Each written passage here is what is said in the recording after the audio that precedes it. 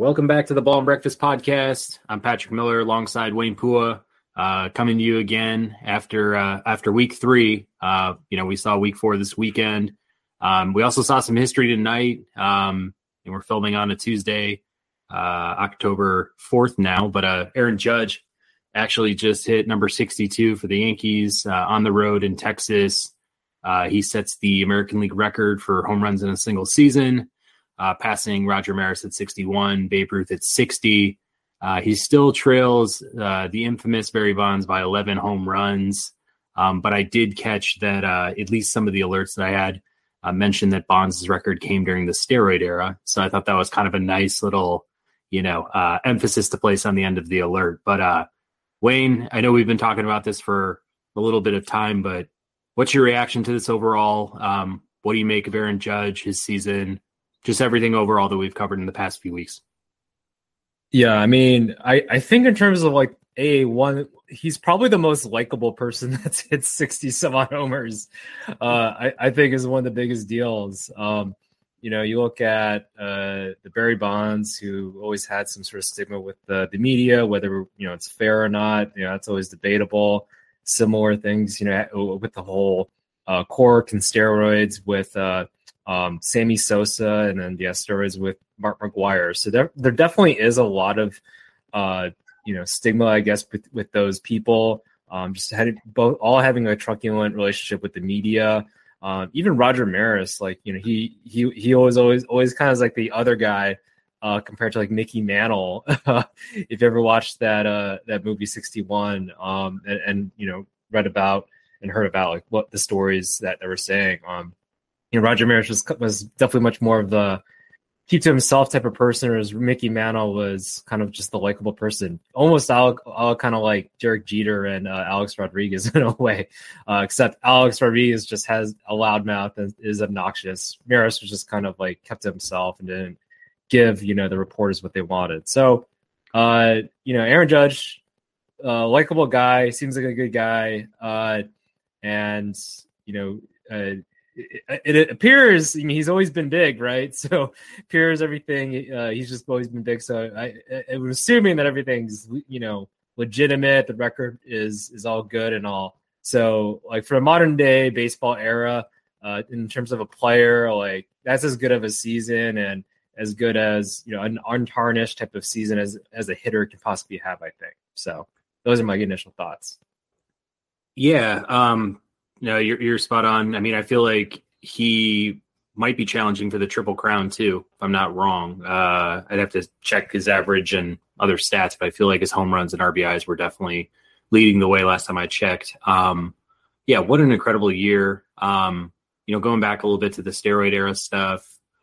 I mean, MLB is really going to have to bring in perspective this idea of doing asterisks in some way, or to kind of bracket these guys off if, these are records that still want to be celebrated. I mean, you've got to make that clean. I mean, you've got to make that wrong, like, righted in a way. I just feel, that we go into watching him, do this whole chase, and for tonight, and it's like, well, he's still behind, Bonds by 11 home runs. I mean, that 73 clean doesn't seem like it'll ever be close to being broken. I mean, think about the year the Judges had, and it's like, he's still chasing pretty far back for where Bonds is. And I don't know. I just think at some point that, once we get past all the Hall talks, if they don't make it into the Hall of Fame, Bonds, McGwire, Sosa, you got to rethink those records, because if you're not going to preserve them in the Hall and celebrate them as, all-time greats, like historical greats, then like, why do they have these records? Like, why are they still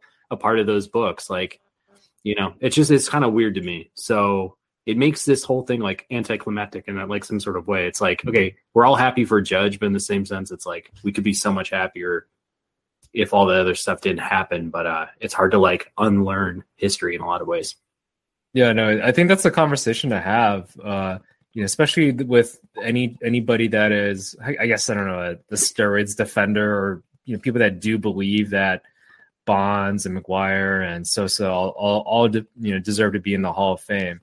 If that is the case, then let's just open the gates for everything else. I think with regards to steroids, with regards to, the Houston Astros, like, are they equivalent? I think that's just the whole debate that everybody's trying to figure out. And I understand this whole idea that, Roger Clemens and Barry Bonds, they all had Hall of Fame careers even before, that they were allegedly took steroids. I think that's actually a fair argument. I sincerely do. But then I definitely think that, do we have some sort of punishment, or, do we have just a bunch of asterisks on all the records? Or I think the idea is just remove it. Like, why? I feel like having asterisks are kind of like that's kind of like a half-assed way of doing things. It's like, when this whole thing's with like Reggie Bush and allegations of like getting money and things like that when he was with USC, like they completely stripped all the records from there. I feel like if they're going to do that with baseball and MLB and having those records there for Barry Bonds, it's like you might as well just go all in and be like, nope, these records don't exist. You only hit X amount of homers, not 700, whatever. So I think that's maybe just how I feel about the whole situation there. Yeah, it's like, why just stop at Pete Rose? Like, why is Pete Rose the one who gets, completely, removed from the game? And then after that, there was all these other, transgressions that have happened in sports in other ways, like you're saying with Bush. I mean, they stripped him of that Heisman. I think people that loved Reggie Bush in college, like, although he doesn't have that Heisman, still consider him like a former Heisman winner. So it's like you could still take those records off paper because you have a legitimate reason to. But anybody who wants to argue about it at the bar or on their own podcast can do that. It's just kind of like, hey, like, let's preserve the things that were actually in play here. And I agree. Like, Bonds and Clemens were totally Hall of Famers before, they decided to do all this other stuff, getting into drugs and all this other stuff to, like, prolong their careers at an elite level. But it's like, no matter what, even if it was your last day in the park and you just decided to do steroids in your last game of your last year, I'm sorry, man, you still cheated. You still did it wrong. Like, you can't have like a 3.9 GPA and cheat on your final exam of college and then just expect if you get caught that, like, you're not going to be punished. Like, I don't know. Some things get slaps on the wrist, but, I guess it depends on context. But when we're talking about like the most important records, perhaps in sports too. I mean, it's like, you talk about baseball, like this whole thought about like the home run record. I try to think about like name other records in sports that are so revered. And it's like, it's the hardest thing to wrap your hands around. Like, when I think about the all-time hits, home runs, I try to think about other sports, like the career points in basketball. I don't think it's like as close. Career touchdowns. I like the drive behind the Brady Breeze competition. I thought that was cool, but it's not breaking the home run record, whether it's a single season or all-time record. So, let's get back to kind of like trying to preserve, some of the things that, have been established by the actual greats. Yeah. And I guess one more thing to add there, it's like, we tarnish, the Reggie Bushes of the world for those things, but it's like, that a lot of those things happen off the field, so these records, I guess, from that sense, had less to do with, some sort of performance cheating or anything like that. It was just much more about, there may have been money involved in that, I guess, but at the same time, it's like he performed, he did what he was supposed to do. And, no steroids or whatever were involved in that sense. So, yeah, I just think, for the sake of, I guess, sports fans, it'd just be nice if there was a little bit of, I guess, consistency in how we judge, Hall of Fame type of players or Heisman winners in that sense. Just a little bit of consistency of like, hey, it's either you're all legitimate, or hey, if you have an ounce of illegitimacy in terms of your performance or whatever, then it's like, okay, then let's just strip the record completely rather than, I don't know, kind of half-ass it, I feel like. No, I'm with you. I think that's definitely a fair point. Nothing else to really say about it. Just, I hope that we can just see a little bit more clearly going forward when it comes to, folks that are actually cheating and the things that they're establishing record wise or championship wise, whatever it is, personal titles. I mean, it's just got to go, man. It's just like, even retrospectively, we just gotta like kind of make good on a lot of these things that have been, tarnished, as we were saying. But I guess sticking with baseball, looking at the South Side, we're wrapping up our year. I think we'll have a special episode for the playoffs coming up. But the White Sox, we had Tony La Russa yesterday announce his retirement, due to health concerns. he's stepping away from the Sox. He mentioned, some of his regrets over the years of not getting them, completely over the hump. But definitely, he appreciated his moments being with the White Sox and getting them to the, ALDS last year.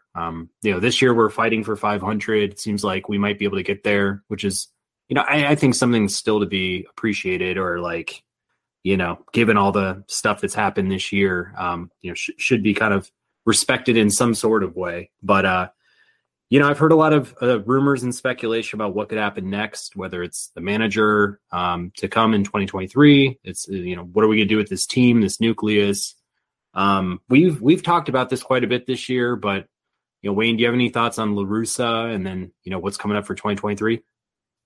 Yeah, I mean, with La Russa, like, hey, it always felt like, we always saw those memes of him just sleeping and all. It's like, hey, man, just go. It's okay. Like, we're okay. Let Miguel Cairo take over. He did an okay job. I know there was a 8-game losing streak that didn't help, his manager prospects, I guess, for the White Sox here. But hey, he's a Hall of Fame manager, whether it was with the White Sox mainly or not. So wish him good health and everything. But this was definitely foreseen for sure.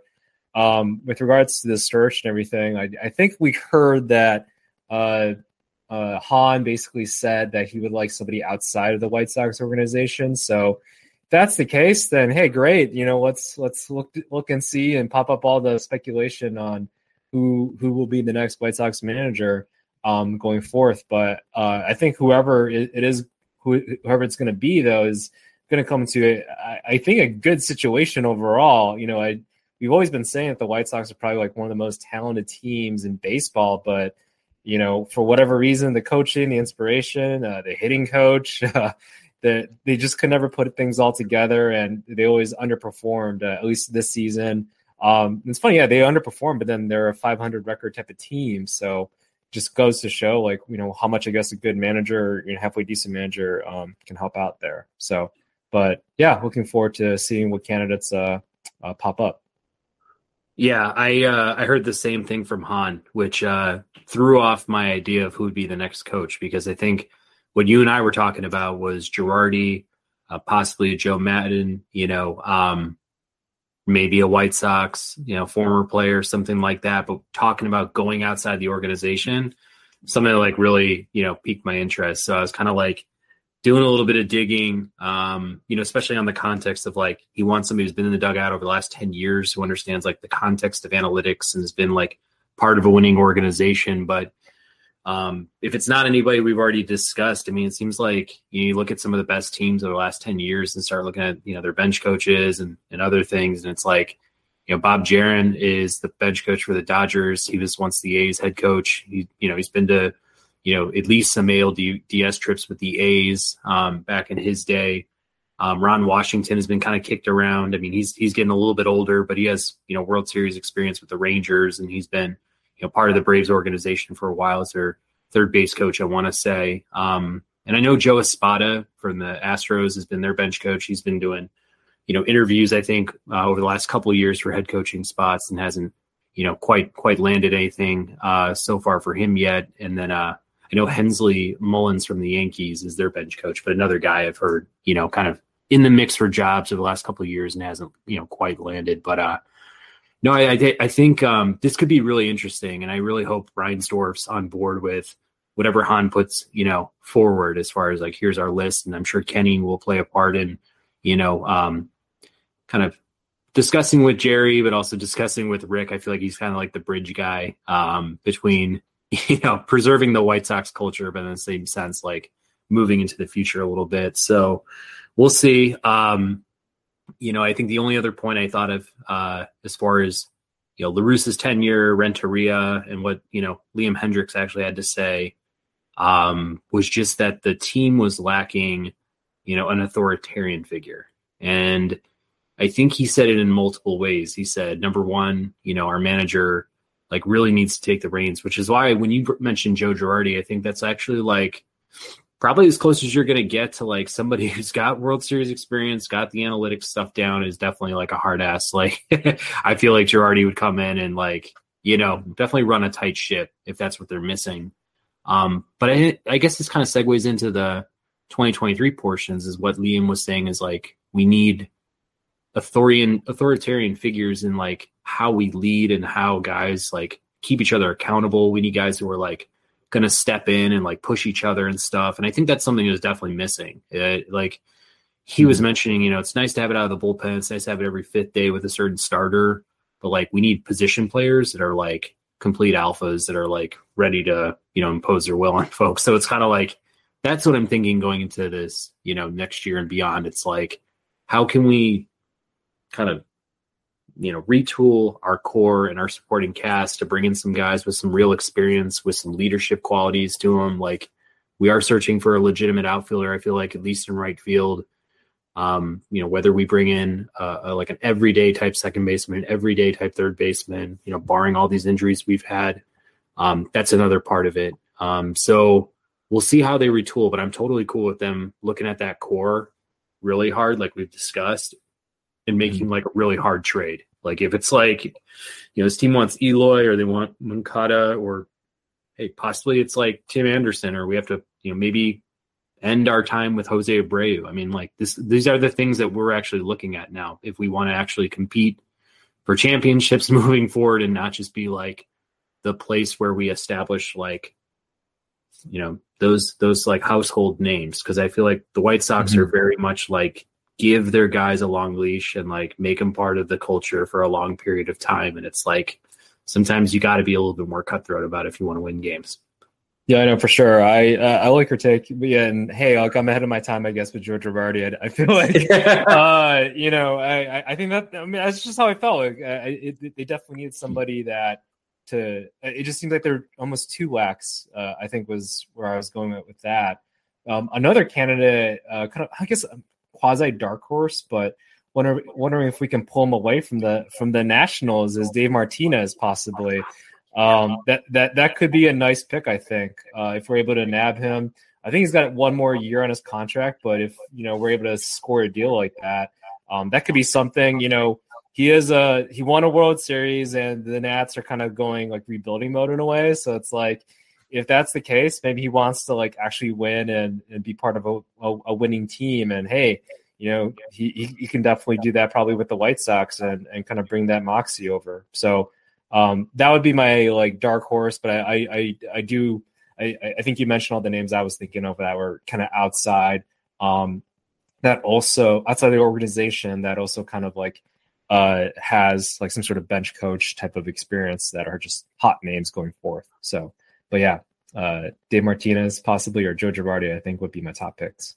Dave Martinez would be awesome. I mean, I don't know if he's available. If I was, Rizzo out in Washington, I mean, out here, I should say, I wouldn't let that guy go. I mean, I think he brings a lot of different things you want. I mean, he comes from the Tampa Bay organization under Madden, loved him during those days. Like Madden spoke the world of him then. He's kind of understood what it takes to kind of develop a team with the Nats. And then, once you bring on some more payroll and, see these guys kind of get to their peak levels, like be a part of a championship run. He's Latino, which I think is a huge perk. If you're going to come to the White Sox and you can speak Spanish, I mean, imagine the kind of rapport you could build with guys that are, your cornerstones. You got Robert, you got Jimenez, whether these guys stick is one other thing, but like Abreu, you just kind of go down the line. I mean, Moncada, a lot of those guys, I mean, it just seemed like the core of the team was mostly Spanish speaking. So outside of our, mostly our pitching staff, but yeah, I don't, there are really no drawbacks to Martinez. And then, especially because he's been part of the White Sox organization. He used to be an outfielder for us growing up. I used to watch him. So he knows Chicago well too. He was with the Cubs for a while as an outfielder. So, I mean, he'd be a perfect fit. If that happened, I'd be actually ecstatic, but we'll have to see. We'll have to see what happens with this contract. But those are some good names. Did you have any thoughts on the player side of things? I mean, I think it's pretty standard. Yeah, it's definitely one of those, like, I don't know if we really want to keep Andrew Vaughn out in the outfield and all that chasing fly balls. And that strongly is where, well, it sounds like Abreu he maybe still want to be playing. So, it'd be sad to see him in a different uniform. But I think in terms of, keeping that core piece and, getting the best out of him. Like, I think Andrew Vaughn probably deserves and has earned the right to, especially this season, he's probably arguably our best hitter, I guess throughout the season.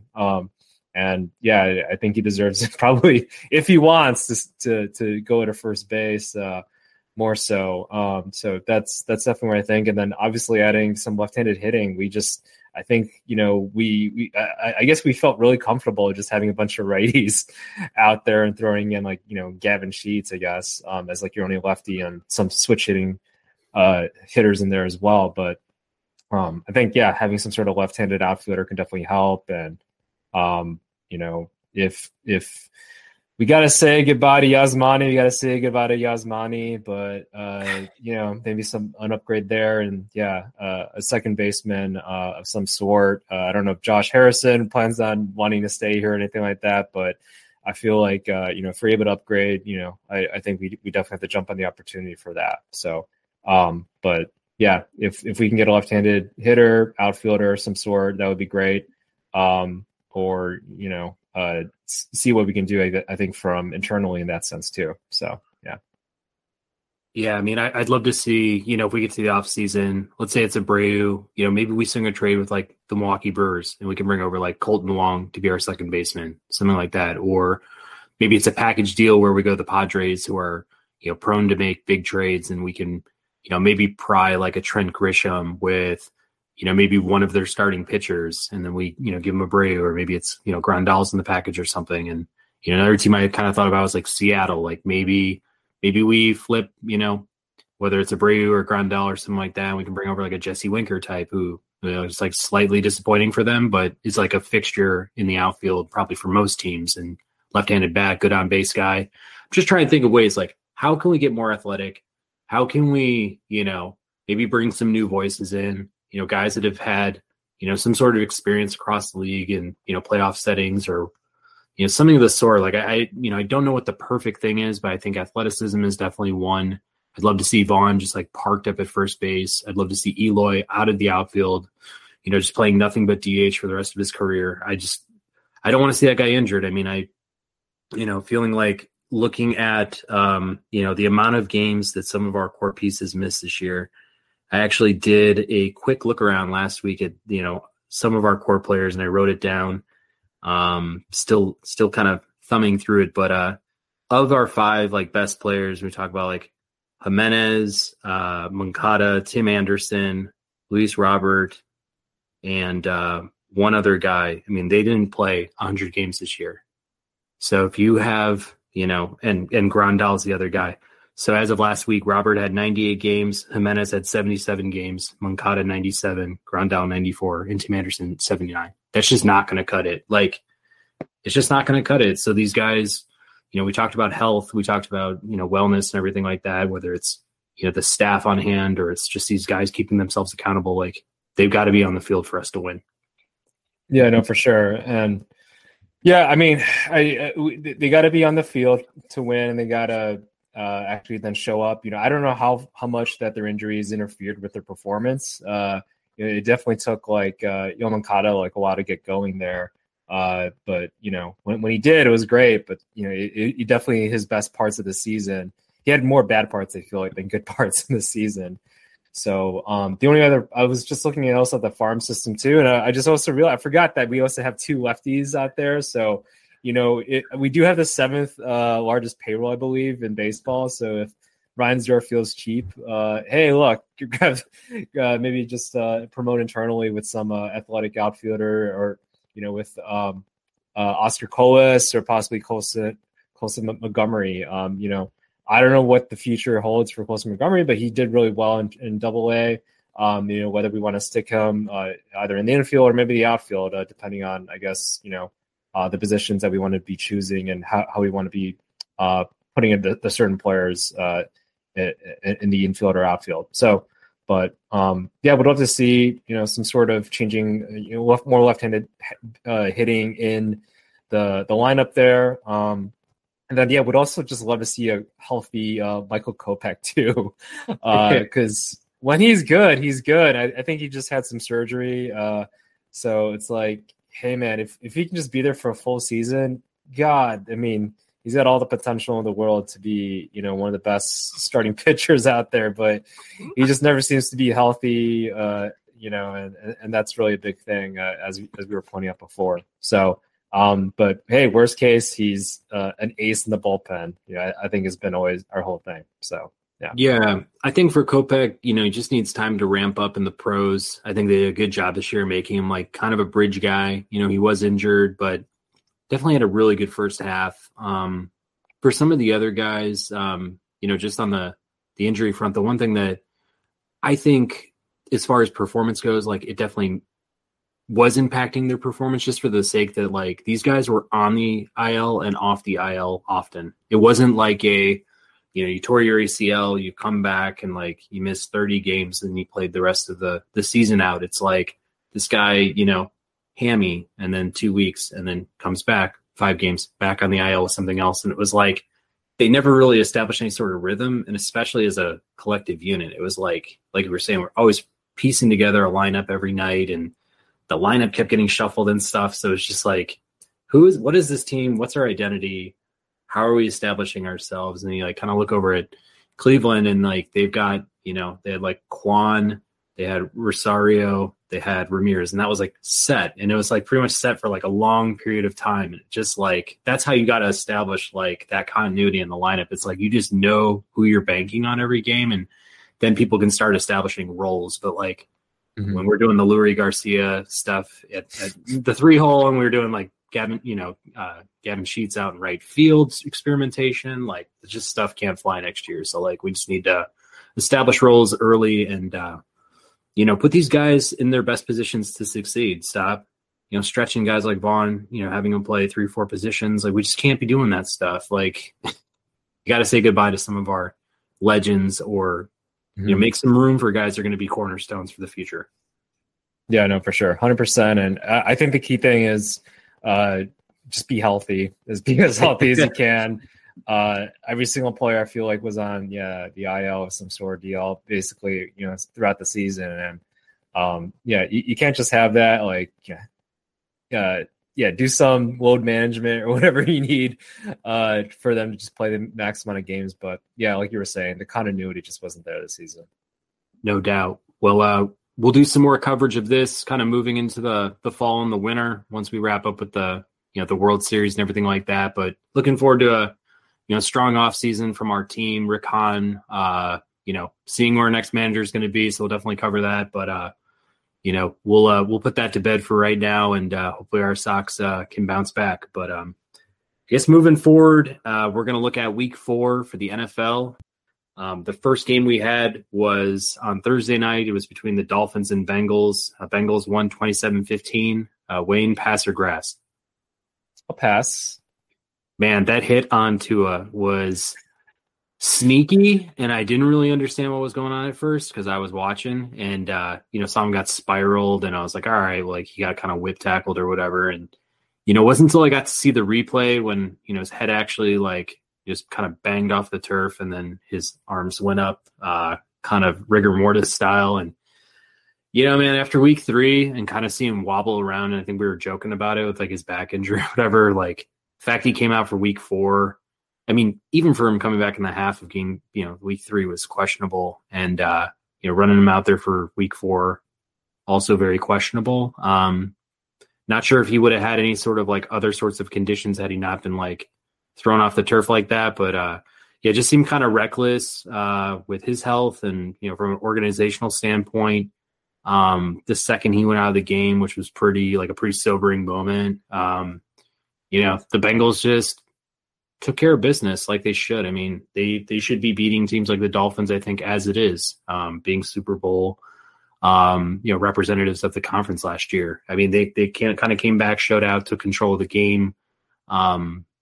Miami moving forward, Bridgewater. I don't know how long this is going to last. I know it's going to last at least one more week, but they're going to be a very average team, I think, until, they have everything in place. We're still trying to figure out who the Dolphins are with Tua, but, with Bridgewater, we kind of know what the scenario may be. I just think super disappointing as fans to like get excited about a team player like Tua because he just comes with like a lot of he's got great character. He comes with like a lot of fanfare, a lot of press because he went to Alabama. Like wanting to see if he could actually succeed this year, and just kind of going through this right now after being injured a little bit last year is just disappointing. But yeah, ditto on the Bengals. I think they'll be competitive. I'm glad they're getting back into it a little bit, but great air attack, and their defense played pretty well too.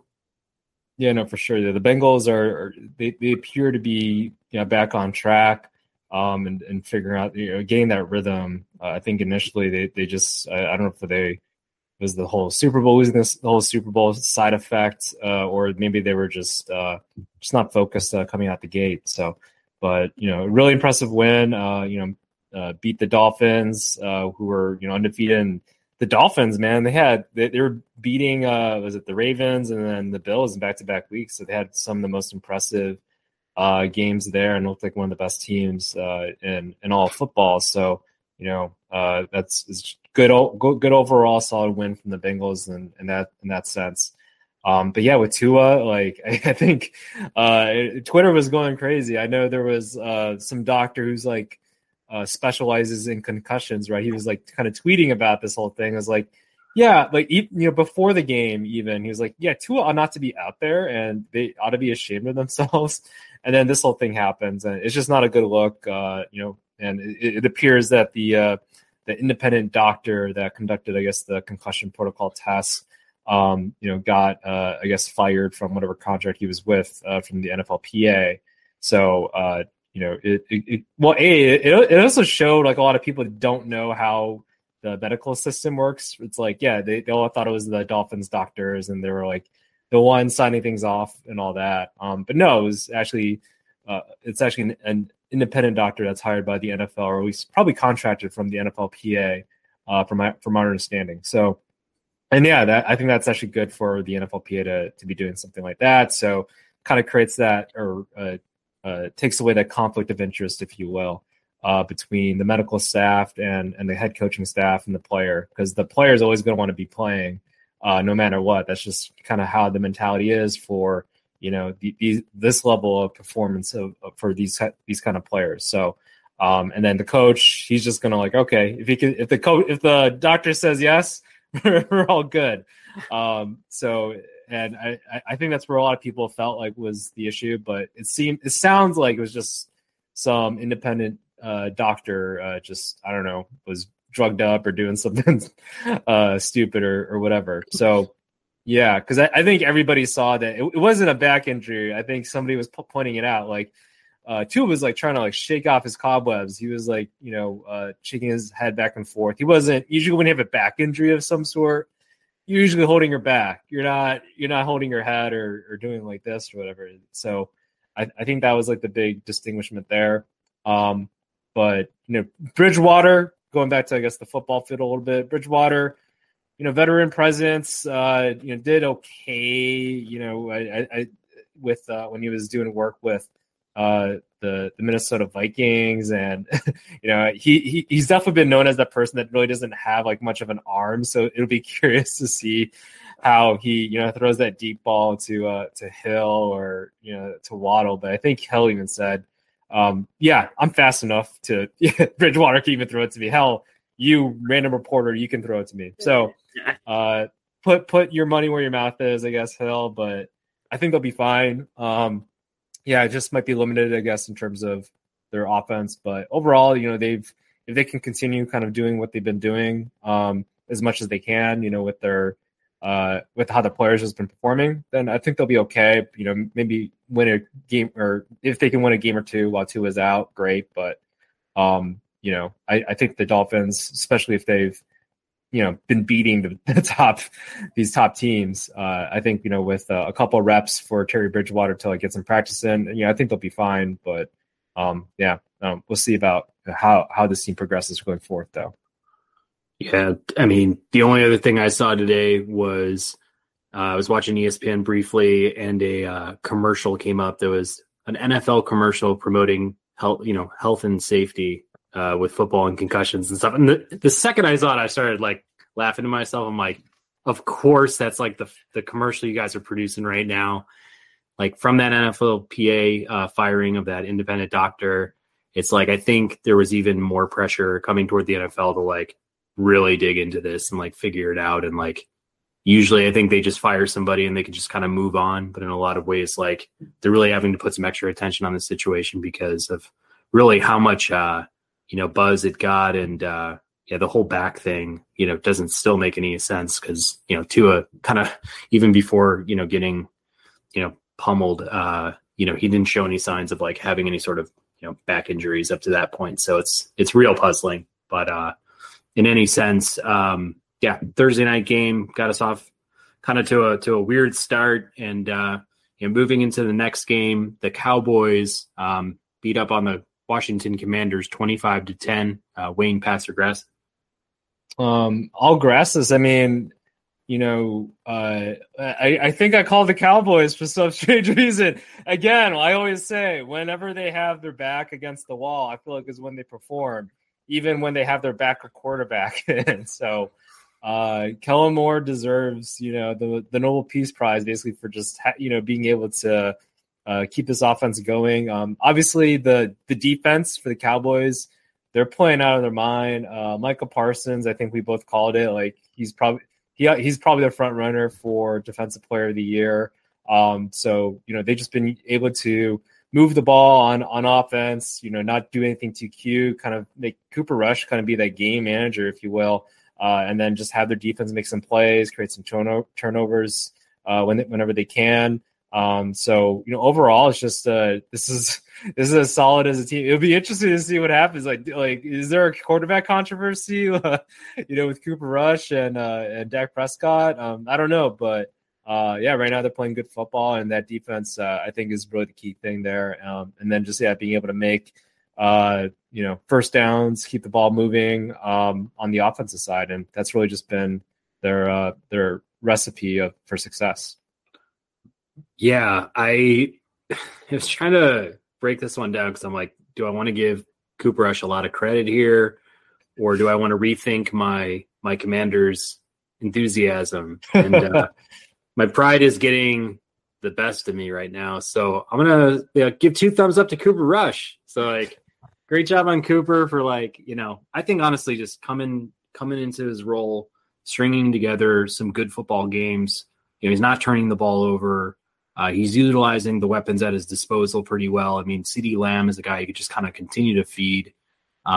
You've got 2 backs in the backfield, could probably be starters for half the teams in the NFL.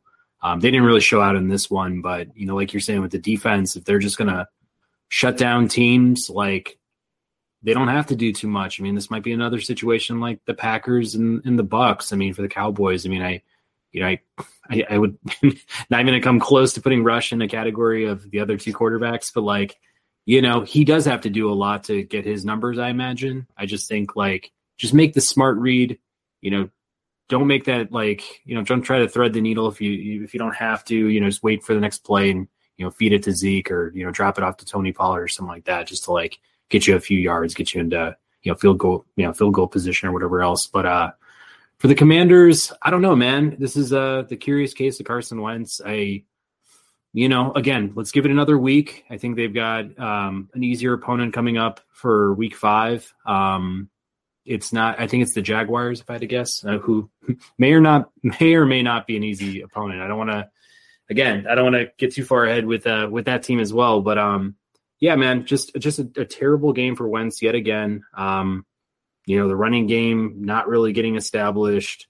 I think they do have some playmakers on this team, but they didn't really, do much given, the limited yardage that Wentz actually accrued. And that defense is just getting ripped apart. I feel like every game now they've been pretty high scoring games or one-sided affairs. So Washington really needs to get their house in order. If I'm just going to respect them as an average team in this league, but so far it hasn't been so good.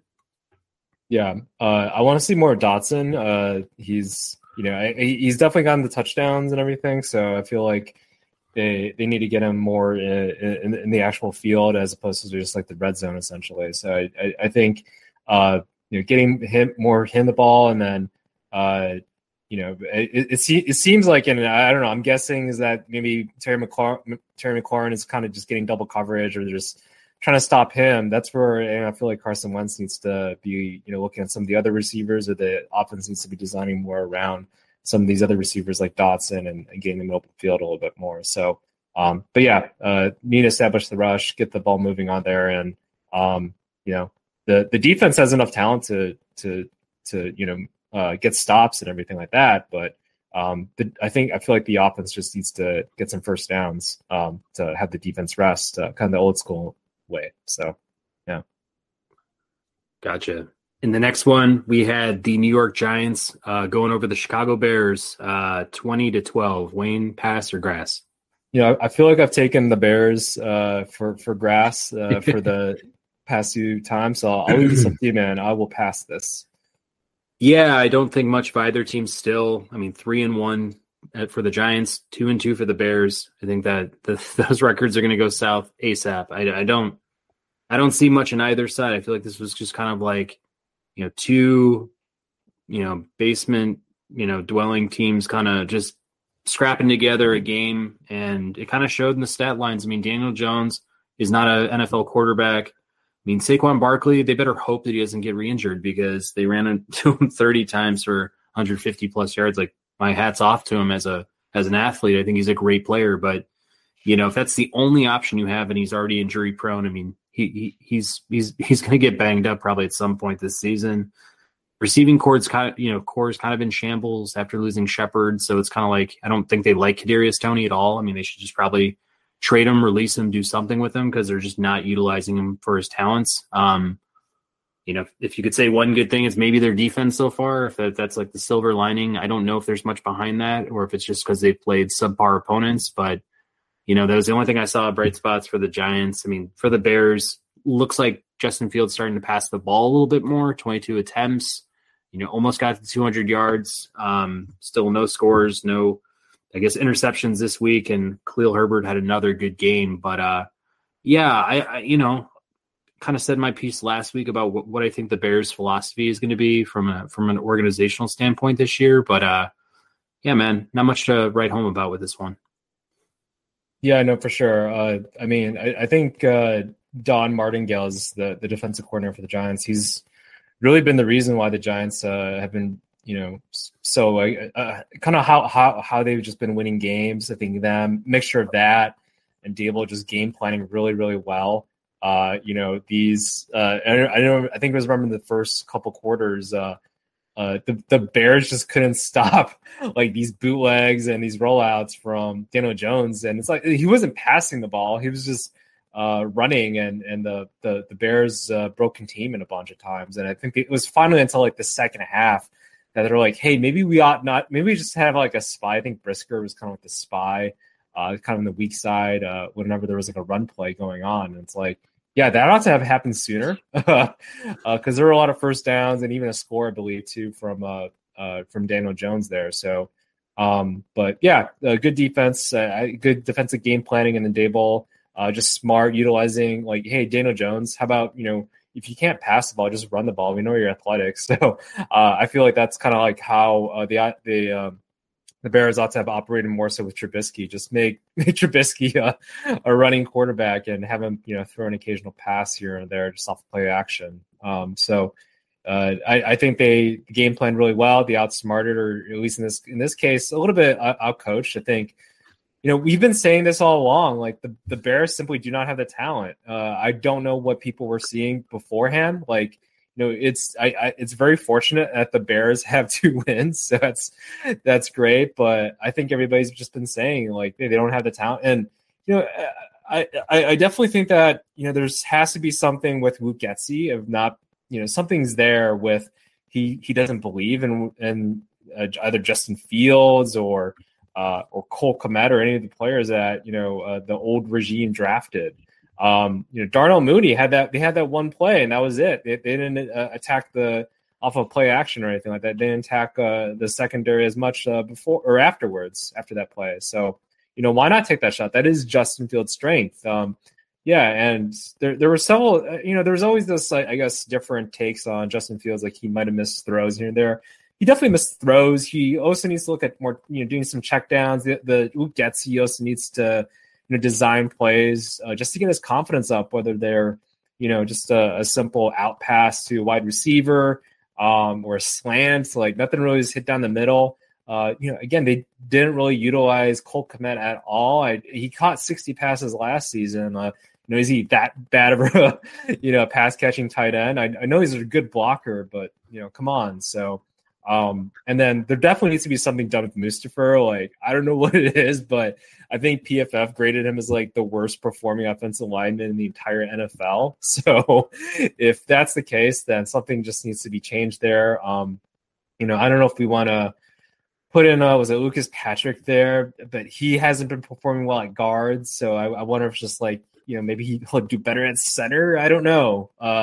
Or maybe we look at Cody Whitehair back in there and then, keep Tevin Jenkins, who has been he's been our best lineman, I think, so far this season. So, and he didn't even start the game. So that was all questionable. So all around, just some things that, I think the team is still trying to figure out each other and like where to position everybody. And I'm hoping that, for Justin Fields' development's sake, that the coaching staff is able to figure things out sooner rather than later.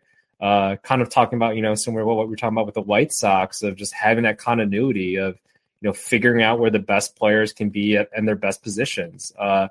So evidently Mustafa, we saw what happened last season, wasn't that good. As you see it this season, still not that good. And so something's got to change, I feel like, there. And and the game planning, I think, needs some reworking there too. So for sure. Moving on to the next one, the New York Jets beat the Pittsburgh Steelers 24-20 in Pittsburgh. Wayne, pass or grass? I'll grass this. I think this was actually a pretty entertaining game, just for like, this year. It wasn't like necessarily the both teams are playing awesome football, but, just the amount of activity, whether it be some turnovers here and there. Like, there was that nice Zach Wilson. He definitely had some turnovers there, but he actually got rid of the ball when he could have got sacked. And that's actually one thing I actually want from Justin Fields more so is, you don't have to take sacks like all the time. Tom Brady is really smart about that. Like, you can just get rid of the ball, throw it, above the line of scrimmage or past the line of scrimmage, and see if there's a wide receiver, just throw it straight to the ground near them so that the defensive player can't get the ball. But that happened with Justin Fields on several occasions. I feel like where he took sacks where he didn't need to. And Zach Wilson, to his credit, actually did that, and I kind of smiled. I was like, "Oh, that's a smart play." There's some nice plays there, some nice design gadget plays from the Jets. And Pickett now, Trubisky looks like is out at quarterback. Look, it's now Pickett. I like the chemistry between Pickett and Pickens, which I think that's a great name combo for quarterback wide receiver. So I think that with him getting more first team reps, I think that they'll progress there. I'm still kind of mad that we're seeing Pickens performing really well, and the Bears could have drafted him. Instead, we picked Kyler Gordon, who's really underperforming. So, I think overall though, good on the Jets being able to, I guess, get a win here though. So, yeah, maybe we could call Pickett and Pickens the "you pick two" combo. They could do some endorsements for Panera Bread. But no, man, I don't know. This one didn't feel like a monumental loss for the Steelers because I think they're really just that bad. I mean, I think without TJ Watt, causing havoc on the defensive side, without the leadership of whatever, Big Ben was bringing last year. And, it seemed like their line has just kind of continued to degrade season after season. This team's kind of a hot mess at this point. I feel like there's a lot of weapons, but there's not a lot of protection to like get the most out of those weapons. And there's not somebody to facilitate the offense to, utilize the weapons to their strengths. So it's like now we have a receiving core that, they've got Freiermuth and Pickens are stepping up, but you still have like the holdovers of Deontay Johnson and, Claypool, who's just kind of been a ghost. So I feel like there's going to be some sort of trade probably coming sometime, maybe middle of the season to maybe move Claypool or, if you could move Deontay Johnson for some line help, like that'd be huge. Maybe a defender. I don't know what they could possibly net for him. I don't know his contract offhand, but this didn't feel like an upset is, I guess, what I'm trying to get at is, Zach Wilson looked pretty confident for a guy who's not played a lot of football in the pros, number one, but then also, kind of just starting his week in week 4. So to throw for 250, I know he had a couple picks, but like you're saying, getting creative with the offense and, being confident out there and kind of, leading this up and coming Jets team. I mean, Breece Hall, had a score, had, a lot more yardage on the ground this week. So it's kind of like inch by inch, this Jets team, could be kind of exciting. I mean, I feel like the draft was, huge for them in the first round, especially, but, just to kind of come out of there with a lot of young talent to be excited about. I mean, maybe they're starting to lay some of those bricks and, for Trubisky, kind of crazy that he got pulled as early as he did. Not surprising, but in the same sense, it's like, hey man, like your rope is already gone and it's only week 4, so you're just thinking about like the confidence of what he kind of built up in Buffalo and kind of how quickly that unraveled, second he was back into, the fire. So we'll see what happens for the rest of like Mitch's career, let alone his season. But, Kenny Pickett, first game in, got to give him, some time to develop here. But, the 3 picks out the gate is kind of staggering. Wish there was a little bit more to go on to like kind of feel confident with a guy like that. I mean, obviously like he's got a long career ahead to figure all that out. But yeah, man, I just think good on the Jets for getting this W, and we'll kind of see where their season goes. Yeah, no, for sure. And yeah, I think with Pickett, there's, I think, hey, this is his first game. He didn't start, so didn't get all the first team reps, so didn't develop that continuity with the wide receivers. Some of those picks were like there, I think there might have been some miscommunication here and there.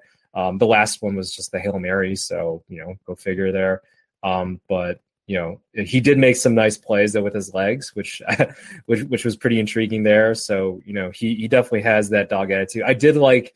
There was one throw that he did. I think he got knocked, but he just smiled at the defender, and I love it. After he got back up. So love that dog type of mentality. So first game, kind of just throw it out.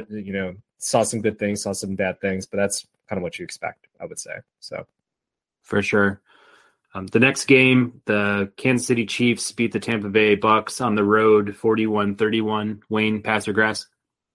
I'll pass this because this is a fun game. This is a very high-scoring game. So, yeah, really high scoring. The score itself is misleading. This was the Chiefs game, I feel like, from start to finish. I mean, they were up big early. They were up big even late. And, this is the kind of statement game I think Mahomes has been probably thinking about since they lost the Super Bowl to the Bucks. But, yeah, I mean, Clyde Edwards-Helaire had just a monster performance with a couple touchdowns. I'm sure you're pretty happy about that for your fantasy team, Wayne. Kelsey reestablishing himself as the tight end 1. We'll talk about another tight end who was pushing that, but had a huge bust week. But yeah, in general, hard to understand what to make of the Bucks this year as far as like a championship contender is concerned. I mean, this is them playing one of the best teams in the league, so that this is understandable. But just trying to get a grasp on like what's the upside for the Bucks this year. I love their defense before playing this game, but yeah, man, seemed like Brady actually had much better numbers than he's had all season. Maybe part of that is just his own pride, like trying to put up a good enough game to stay close to Patrick Mahomes. But when it comes down to just like the actual game itself, he got outclassed, and his numbers are fine, but in the same sense, it's like, what's this Bucks team going to be? Like, hopefully, it seemed like Godwin was back, so hopefully get him back into the offense and everything like that. But Wayne, did you have any takeaways even after like watching some of this game too? Yeah, I mean, I think you covered most of the things there. I think Mahomes, I think he got bored and just threw that one interception. It felt like I was like, why did he do that? But I don't know. I think he just got bored there. funny part is actually I didn't start Clyde Edwards-Helaire. Actually, Oh no, I know, dude. and I lost by like 1 point. Thanks to Cooper Kupp that last reception. So that I lost by 1 point in that one reception that he got at the end of the game. Got it. Yeah. I actually started get this James Robinson. Same here, man. Same here. Yeah. Yeah. I thought he was going to do something, but no, he didn't. So yeah, I left some money on the bench there. But back to the game, I guess. Yeah, not the best game from the Buccaneers. I actually thought that their game planned terribly. They only had 6 carries or six rushes in the entire game. Wow. It's like, when you're going against a team like Kansas City Chiefs, right? You got to slow them down. You got to just not have Patrick Mahomes as much as possible on the field. And that's where, when you're passing a bunch, like that tends to be where you're going to lose there. So, and he had that one touchdown, but that was like a goal line thing, right? So didn't really have too much activity on the ground, and I think when you're going against a team like the Chiefs and you have Patrick Mahomes, like you need to just have him not on the field as much as possible.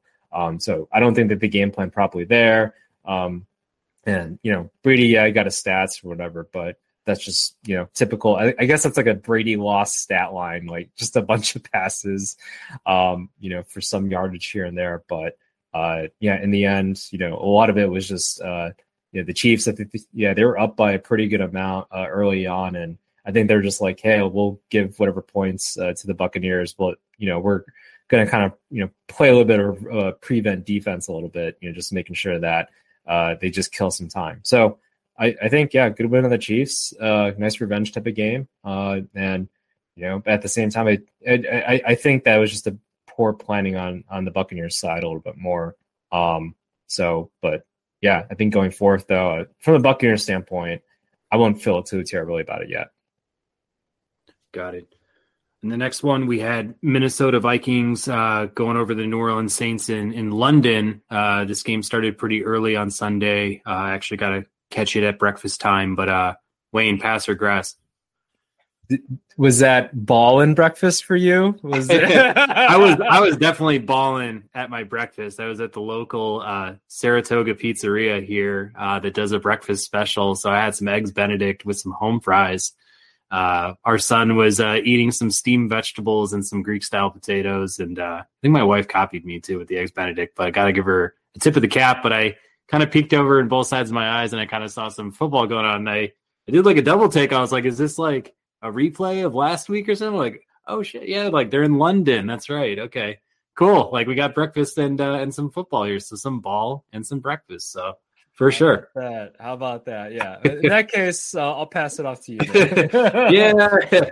Well, this was like for me the Greg Joseph game. I mean, shout out Greg Joseph, kicker of the Minnesota Vikings, for 5 field goals and 16 total points. I mean, that's a kicker putting the team on his back to win a football game, because there's not much else to say. I mean, New Orleans Saints are a really good defense, taking nothing away from them.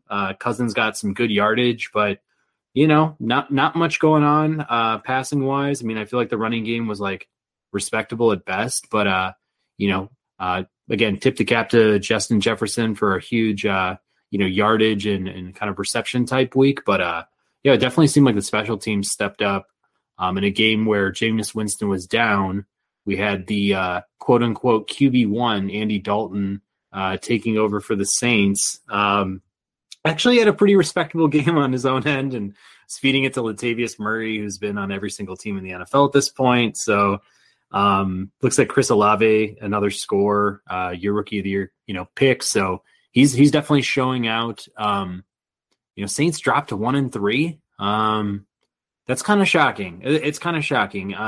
The quarterback play has been pretty subpar, but that team's got just a lot of experience on its end. And like, they just seem like a unified type of team to like drop to 1-3 at this point. So I think, as far as next week goes, they got the Seahawks at home. And I think a lot of people were pretty excited about like the Saints bouncing back there. So maybe they can like hold this all together. But, in general, well-fought game by both sides. Minnesota going to 3-1 is pretty big too, just to kind of even themselves up with the Packers. But Wayne, do you have any thoughts on this game or either of these teams?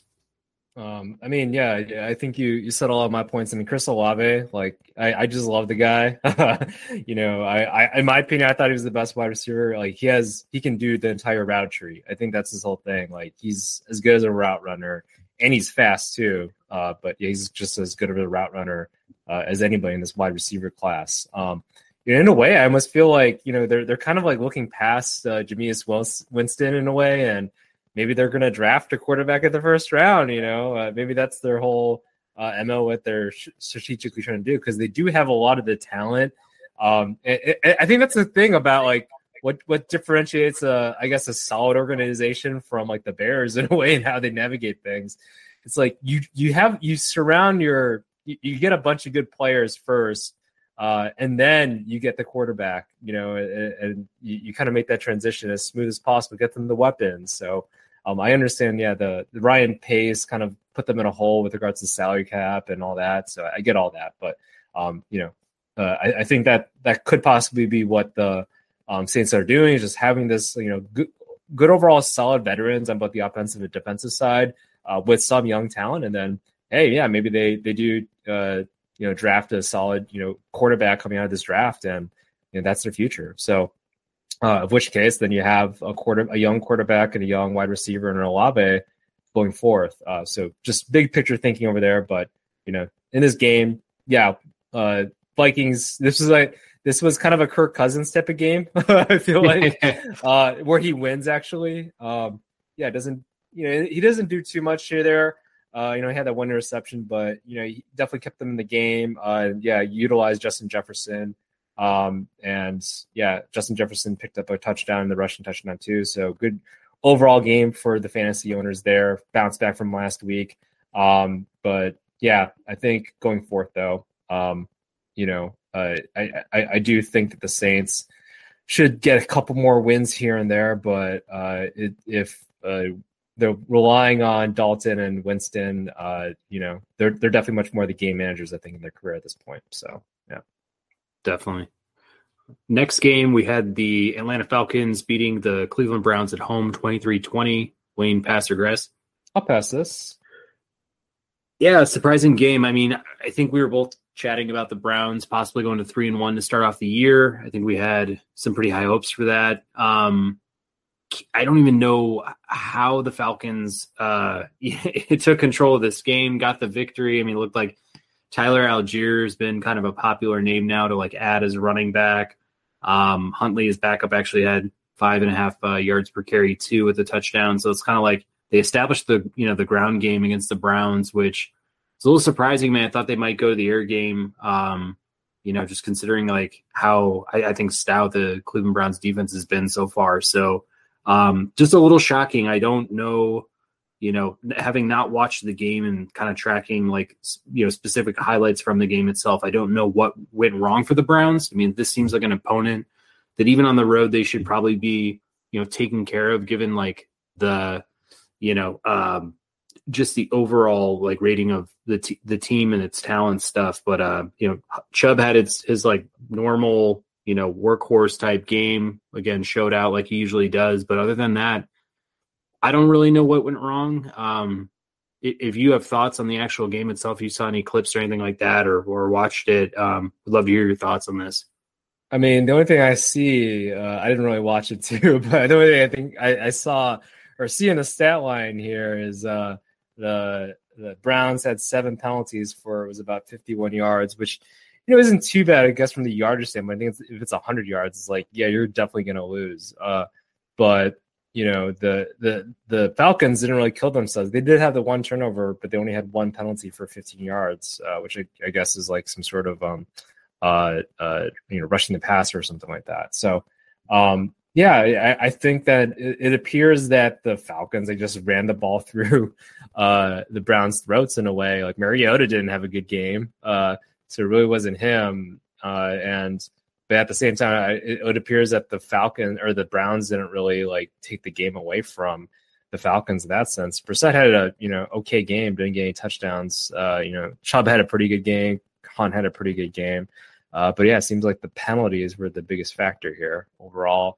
And then the Falcons kind of just played ball control. So I mean, that's probably the way to go, I think, for them going forward. They don't have too much of a passing game now. So yeah. Yeah. And any new thoughts on the Browns based on this loss? I mean, this was definitely a bad loss. It was on the road. So I guess don't want to give it too much a flavor there, but I think they just need to play a cleaner game, or maybe have Brissett go for a deep ball on occasion too. I don't know. Yeah, just not the best win or not the best loss for the Browns perspective. So yeah, gotcha. In our next game, Seattle was on the road in Detroit and pulled out a victory 48-45. Wayne, pass or grass? I'll grass this. I mean, it was pretty interesting. Like, this was a shootout. Like, holy cow. And I did have Hawkinson, so that was nice. He had a hell of a game. So, and at the same time, Geno, hell of a game. I think there's those memes of like, wait, what's Russell Wilson's stat line? And then what's Geno Smith's stat line? Like, Geno Smith's been killing it so far this season. So, the Lions definitely I think they have the number one offense, but then their last place defense in terms of yardage. So, you definitely see where the issues are from the team perspective. In this game, they were without their two best weapons, right? I think with St. Brown and Swift, if I'm not mistaken. So it's like, which I definitely liked, Hawkinson, he was going to get, a lot of targets there. So, I think it's great that, Jared Goff, I feel like this is like the battle of the bastards in a way, right? Like Jared Goff was the one that they took him out, right? From the Rams. And then now he's doing better than Stafford. Granted, Stafford won the Super Bowl and they kind of needed him. But then, at the same, across the other team, they picked Geno Smith now over Russell Wilson. So it's kind of like, hey, even though we're the cast-offs, we're killing it over our counterparts, at least at this point in the season. So high-scoring game, great game to watch, especially from the fantasy perspective. So, but I think great win. I think for the Seahawks for this time around. Yeah, I mean it's kind of staying consistent after looking at this score of what I guess my thoughts were on the Detroit Lions coming into this year. Like, I figured the offense would be much better based on how their line graded out. Their defense really poorly graded, and it's showing. Even watching Hard Knocks, I mean, looking at the Lions, it was like their offense would just put it to them in mini camp and stuff, and it would just get like Aaron Glenn all fired up, their defensive coordinator and stuff. So like, it's just kind of showing out in the regular season now. Like, it's already like hard on the Lions for having just like such a poor culture for, just losing and kind of accepting defeat in a way. Cause I have a lot of optimism about where the team could possibly go. Hopefully Goff can just have a great year at quarterback and like really build like rapport with a lot of these guys. Cause I think they have some fixtures in their offense if guys can stay healthy. It's just that defensive side of the ball just needs some time to develop. You need to bring over some fresh legs, some fresh bodies, maybe sign a guy or two. But maybe this is the start of something interesting in Detroit. They came up short and to the credit of Seattle, Rashad Penny had like a huge day along with Geno Smith. Good to see Geno taking advantage of his opportunity to be a starting quarterback again in the NFL. He's showing, not only with his legs, but also his arm, that he's like able to kind of be somebody you can trust. I mean, hopefully somebody you can, keep in that position for the rest of the season, if that's what, he's shown so far. So, whether or not I think Seattle is like a true, contender, no, not really. But in the same sense, I feel like, they're showing that they can be respectable. And I think that's enough to say. I mean, I feel like, defensively they gave up 45 points still. Even if we do like where the Lions are going on offense, it's still, a huge score. So I don't have a finger on like their identity on the defensive side of the ball either with Seattle. So it's just hard to say, but you gotta respect what Gino's been able to do in the time that he's had so far this season. Yeah, and I guess just one more thing to add. Tariq Woolen, that was a nice find from them. Drafted into the 5th round, like ran a 4.2, 40, had an interception in this game. He's been playing pretty well overall on the defensive side for Seattle. So there's at least one bright spot, I think, on the defensive side there. Even though, they gave a bunch of points over to the Lions. Just one shout out there from the Seahawks. In our next game, we had the Tennessee Titans going over the Indianapolis Colts on the road, 24-17. Wayne, pass or grass? I will definitely pass this. Yeah. Tannehill strung together 2 good games here. He's keeping his job alive. I mean, he's depending a lot on Derrick Henry, who's had like 2 blow-up monster games out of the backfield so far. So, that's encouraging enough. For them to get to 2-2, though, honestly speaking, I wasn't sure what was going on out of the gate. It seemed like they had just completely disappeared as a team that was a playoff contender and they were the number 1 seed, I think, in the AFC last year. To now being 2-2, that might change my impression a little bit. Like, I'm not completely sold on them, but given how bad the AFC South could be, depending on what happens with Jacksonville and where Indianapolis goes from here. Maybe they can, yet again win another crown. It's kind of to be determined. So at least they put themselves back into, the running for it, because those first 2 weeks were so miserable to watch, just on their ends. Indianapolis, I don't have a ton else to say that I didn't say last week. I mean, Ryan looked pretty inconsistent in this one. Taylor is getting a lot of volume, but just not a lot of output. I think he also has an injury now too, to boot. So, just for the Colts, they got a lot of soul searching to do. I think they actually are playing. They aren't playing the Jacksonville Jaguars next week. They got them the week after. So, scratch what I was going to say. They got the Broncos next Thursday for the Thursday night game. But what I was going to say is that Tennessee now is going to play Washington next week. So that'll give them a good, probably like just a good transition leeway into getting above 500 and putting themselves back into contention. But I think I mentioned that Washington's playing Jacksonville next week. So that's definitely not the case. Nobody's playing Jacksonville next week. Get them off the list. But in general, don't know what my final takeaway is from this game exactly, other than, Tennessee's back into contention and Indianapolis, really need to start firing some sort of alarm bells here. Yeah, no, for sure. I think, the Colts are probably the most disappointing team, I think, so far this season. I think I might have picked them to win the division, if I'm not mistaken. So, they just been kind of just underperforming overall. Taylor didn't have a great game. Ryan definitely has been underperforming. But then, obviously, you got to give credit to the Titans. Didn't have the best start, but, now they're pulling off some wins here. Tannehill. It definitely is something where I think it kind of it definitely shows the impact that AJ Brown had. He just didn't get off the gates as well. Didn't really put the stat line up too crazy here, but okay game, especially when you have Derrick Henry doing Derrick Henry things, I guess, overall. So didn't really make any mistakes this game, so it was definitely much more of a ball control type of win, kind of old school win for the Titans here. So hopefully, this maybe this is their new identity. But it is it definitely just goes to show, I think, that the impact that AJ Brown had for this offense and that they're missing. So hopefully then we see maybe more of Treylon Burks a little bit more. Or maybe, getting more continuity, I think, with Robert Woods, getting the chemistry a little bit further could definitely be helping Tannehill. But, it just seems like they, from the passing game standpoint, just needed to find a little bit more continuity in that rhythm. Yeah, definitely. I love that they call him Bobby Trees, Robert Woods. I just think that's a great nickname for that guy. But, I'm kind of with you.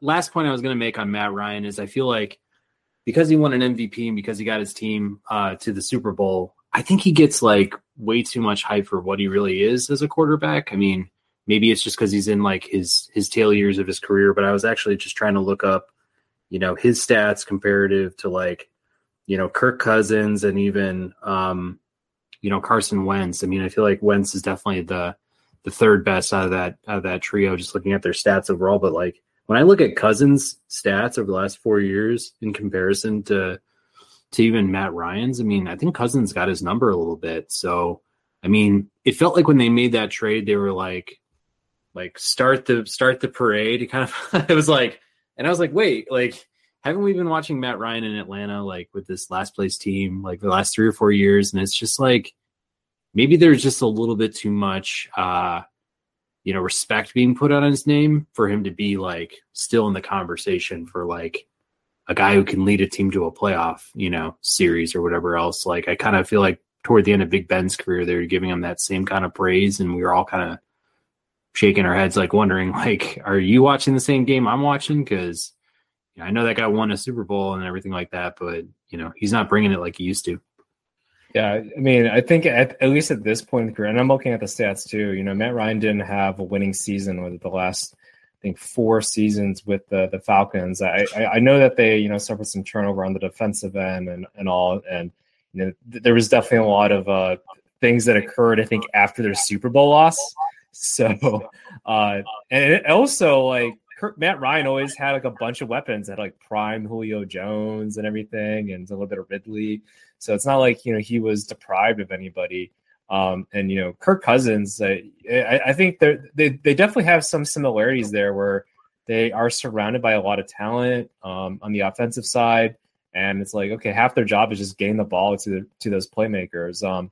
They're just being smart. But, Matt Ryan passed a lot. I think it was the biggest thing I see. I think he led the league in passing in 2020, 626 attempts overall, which is nuts, and 4,500 yards there. So, a lot was put, I guess, on Matt Ryan, and I guess it was just, hey man, just pass the ball and see what happens, and that was kind of their mentality. But yeah, they really weren't doing too much. Whereas Kirk Cousins, a little bit more of a balanced offense, with Dalvin Cook and all that. So, but yeah, and kind of a mediocre record as well.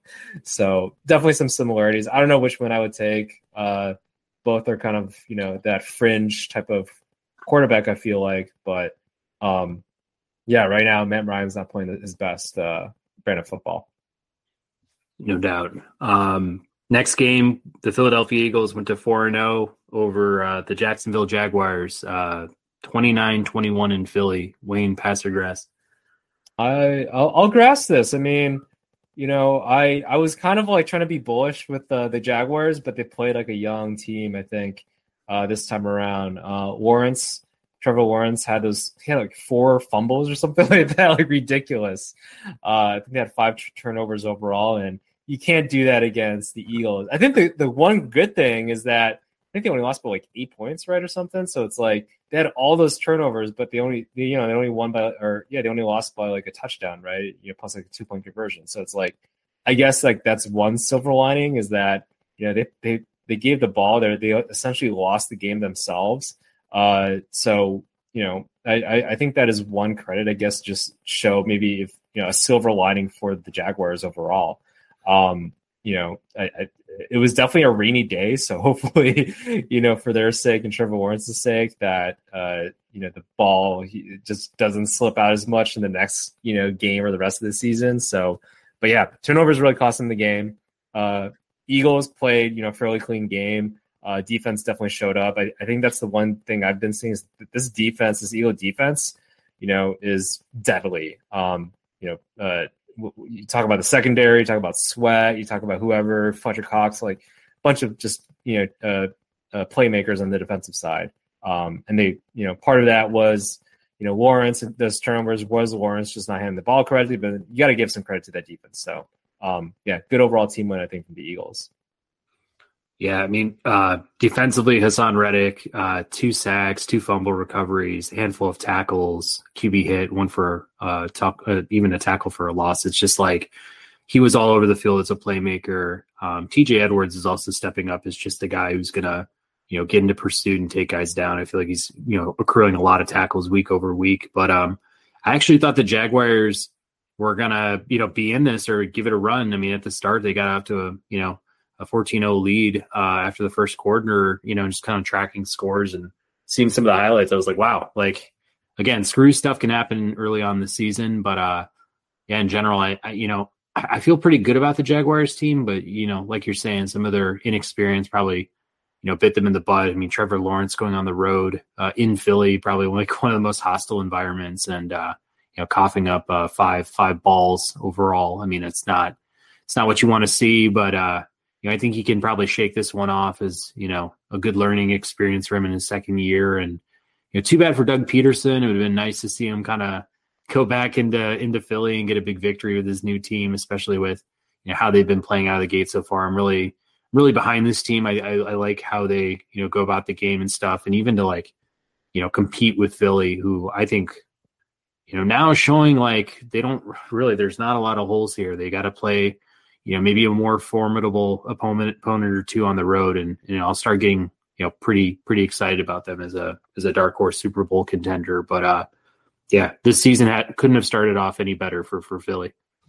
Yeah, Philly's definitely I think they're the only undefeated team, if I'm not mistaken, right now. So, and they're definitely showing being one of the top contenders, I think, in the NFL. So, especially in the NFC. Definitely, I'm fact checking, and you are correct, sir. They are the only undefeated team in the NFL still. Yep, there we go. Yeah, and I think that the Raiders were the last team that was had no wins. No, I take that back. The Texans are still, I think, 0-3-1, right? So yeah. Oh yeah, I forgot about that. That tie. Stupid ties, man. Unbelievable. Our next game was an interesting one. I actually watched this one. Buffalo won 23-20 on the road in Baltimore. Wayne, pass or grass? I'll grass this since it's my AFC team, the Ravens here.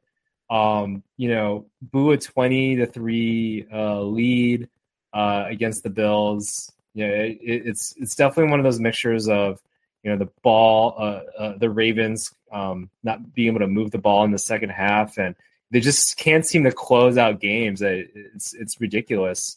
And there's been made a lot about that whole the 4th and 2 in the goal line. I didn't have any issues necessarily with that call to go for it. I had issues more so with the actual play call. It looked like it was just kind of a drop back pass for Lamar Jackson at the 2-yard line or whatever. And it's like, why wouldn't you try to roll him out, utilize those legs so that he can kind of have that option to either run it in or throw a pass? I think there was some internal pressure that occurred, when he was dropping back, and that was he was just backpedaling, just kind of chucked it into the end zone, and that turned out to be an interception.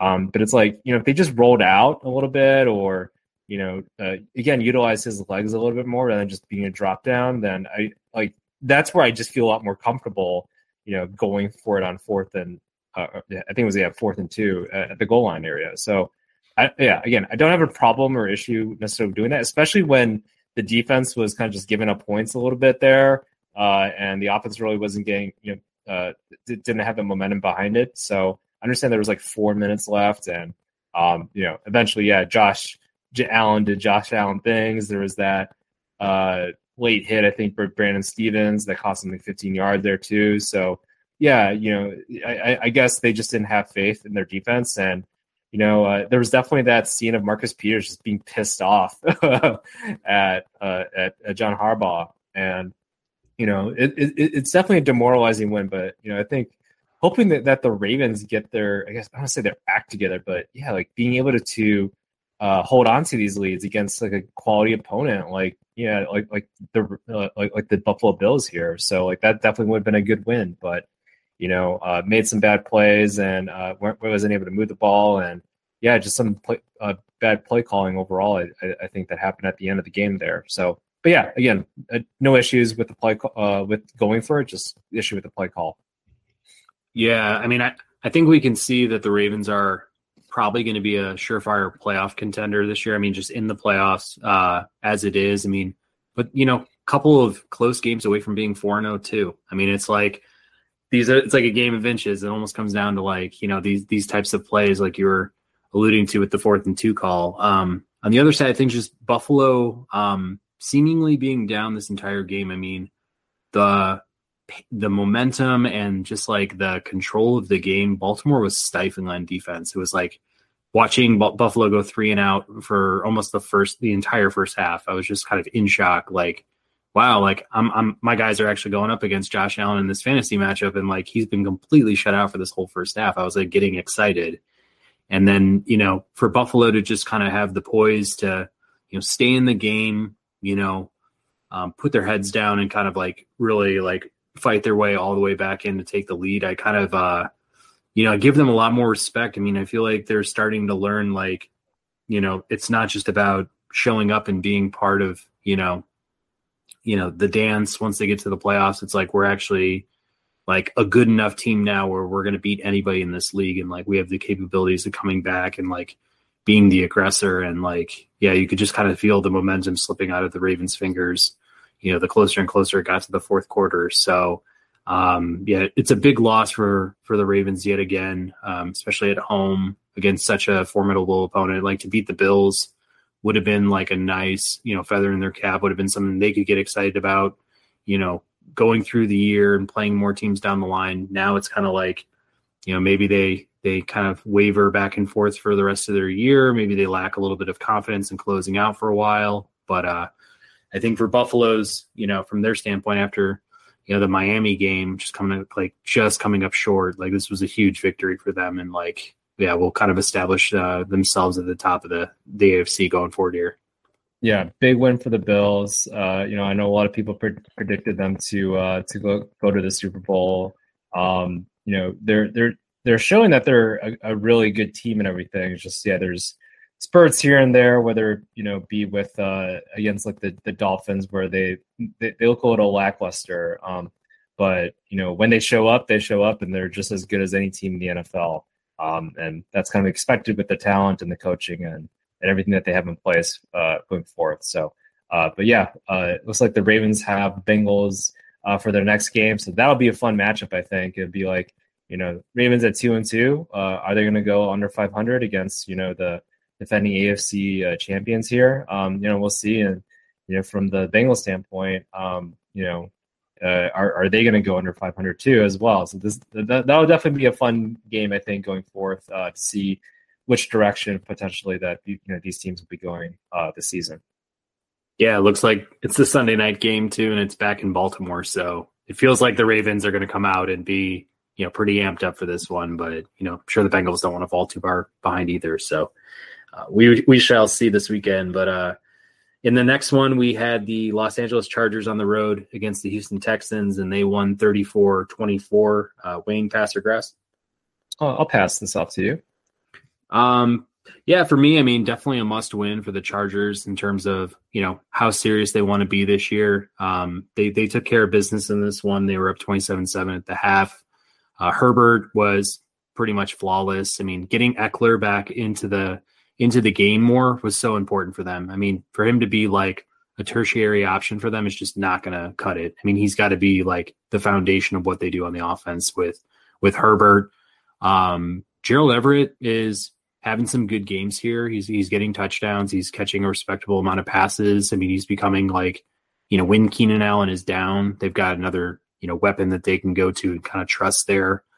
Mike Williams had a good game too, but no, I think, just in terms of like the games you need to win, like these are definitely those for, the Chargers. And I don't know, on the flip side, the only thing I can say for the Texans is just, Dameon Pierce is having, kind of a more established breakout of a season at this point. I mean, I feel like wasn't too sure what to think coming out of minicamp. I mean, the praise was heaped upon him. He was obviously moving up draft boards pretty high for fantasy and things like that. But, how that translated to the NFL and actual football games, I wasn't, too sure. But for him to do 100 plus yards, 20 plus carries, he's getting into the passing game more. He's putting up good stat lines as a kid who's, fresh out of college or whatever. So got to give him his respect. But in the same sense, I mean, Houston falling to 0-3-1, like you were saying. I mean, they're one of the worst teams in football. So, I mean, I think this is going to be just like a really tough, experiential type year for everybody on that cast.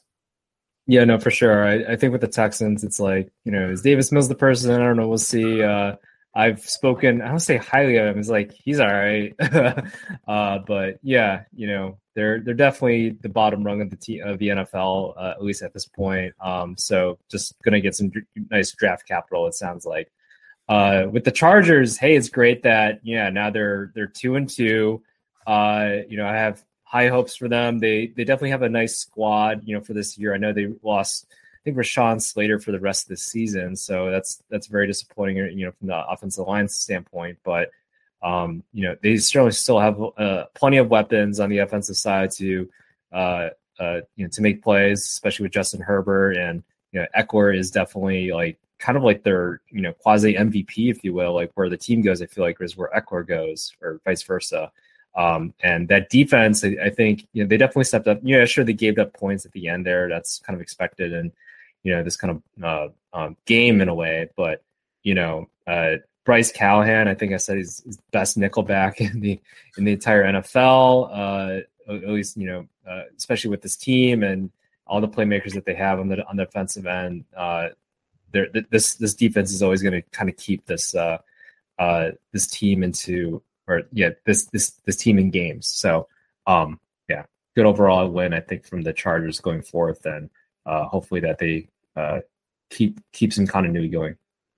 Yeah, one thing to note is Joey Bosa is also going to be out for 8 to 10 weeks. That's a huge loss for them too on the defensive side, because I know how excited they were about pairing him with Mac and some of their other acquisitions. But what a few analysts were talking about was how the Chargers set up their defense where they want to kind of take away, the passing game, and they want to attack you on the edges. So they will give you yards in the middle. And, with Pierce going for over 130 yards and James Robinson having a game against them, I mean, it feels like the Los Angeles Chargers might be pretty vulnerable against teams with good ground games. So, that's just something to be a little bit concerned about. Like if you've got Josh Allen, steamrolling ahead, or a Lamar Jackson, kind of showing, his skills on the ground or something like that. Like if they're going to leave that middle of the field open, it could be somewhat of a tough year for the Chargers on the defensive side of the ball. Yeah, I think they were designed to compete against the Chiefs, which makes sense. But then guess who they're going in their next game? The Cleveland Browns. So, oh boy, that should be fun in Cleveland. We love Chubb. Yeah, they're gonna run the ball through their throats, and they have an awesome offensive line. So that'll be an interesting game.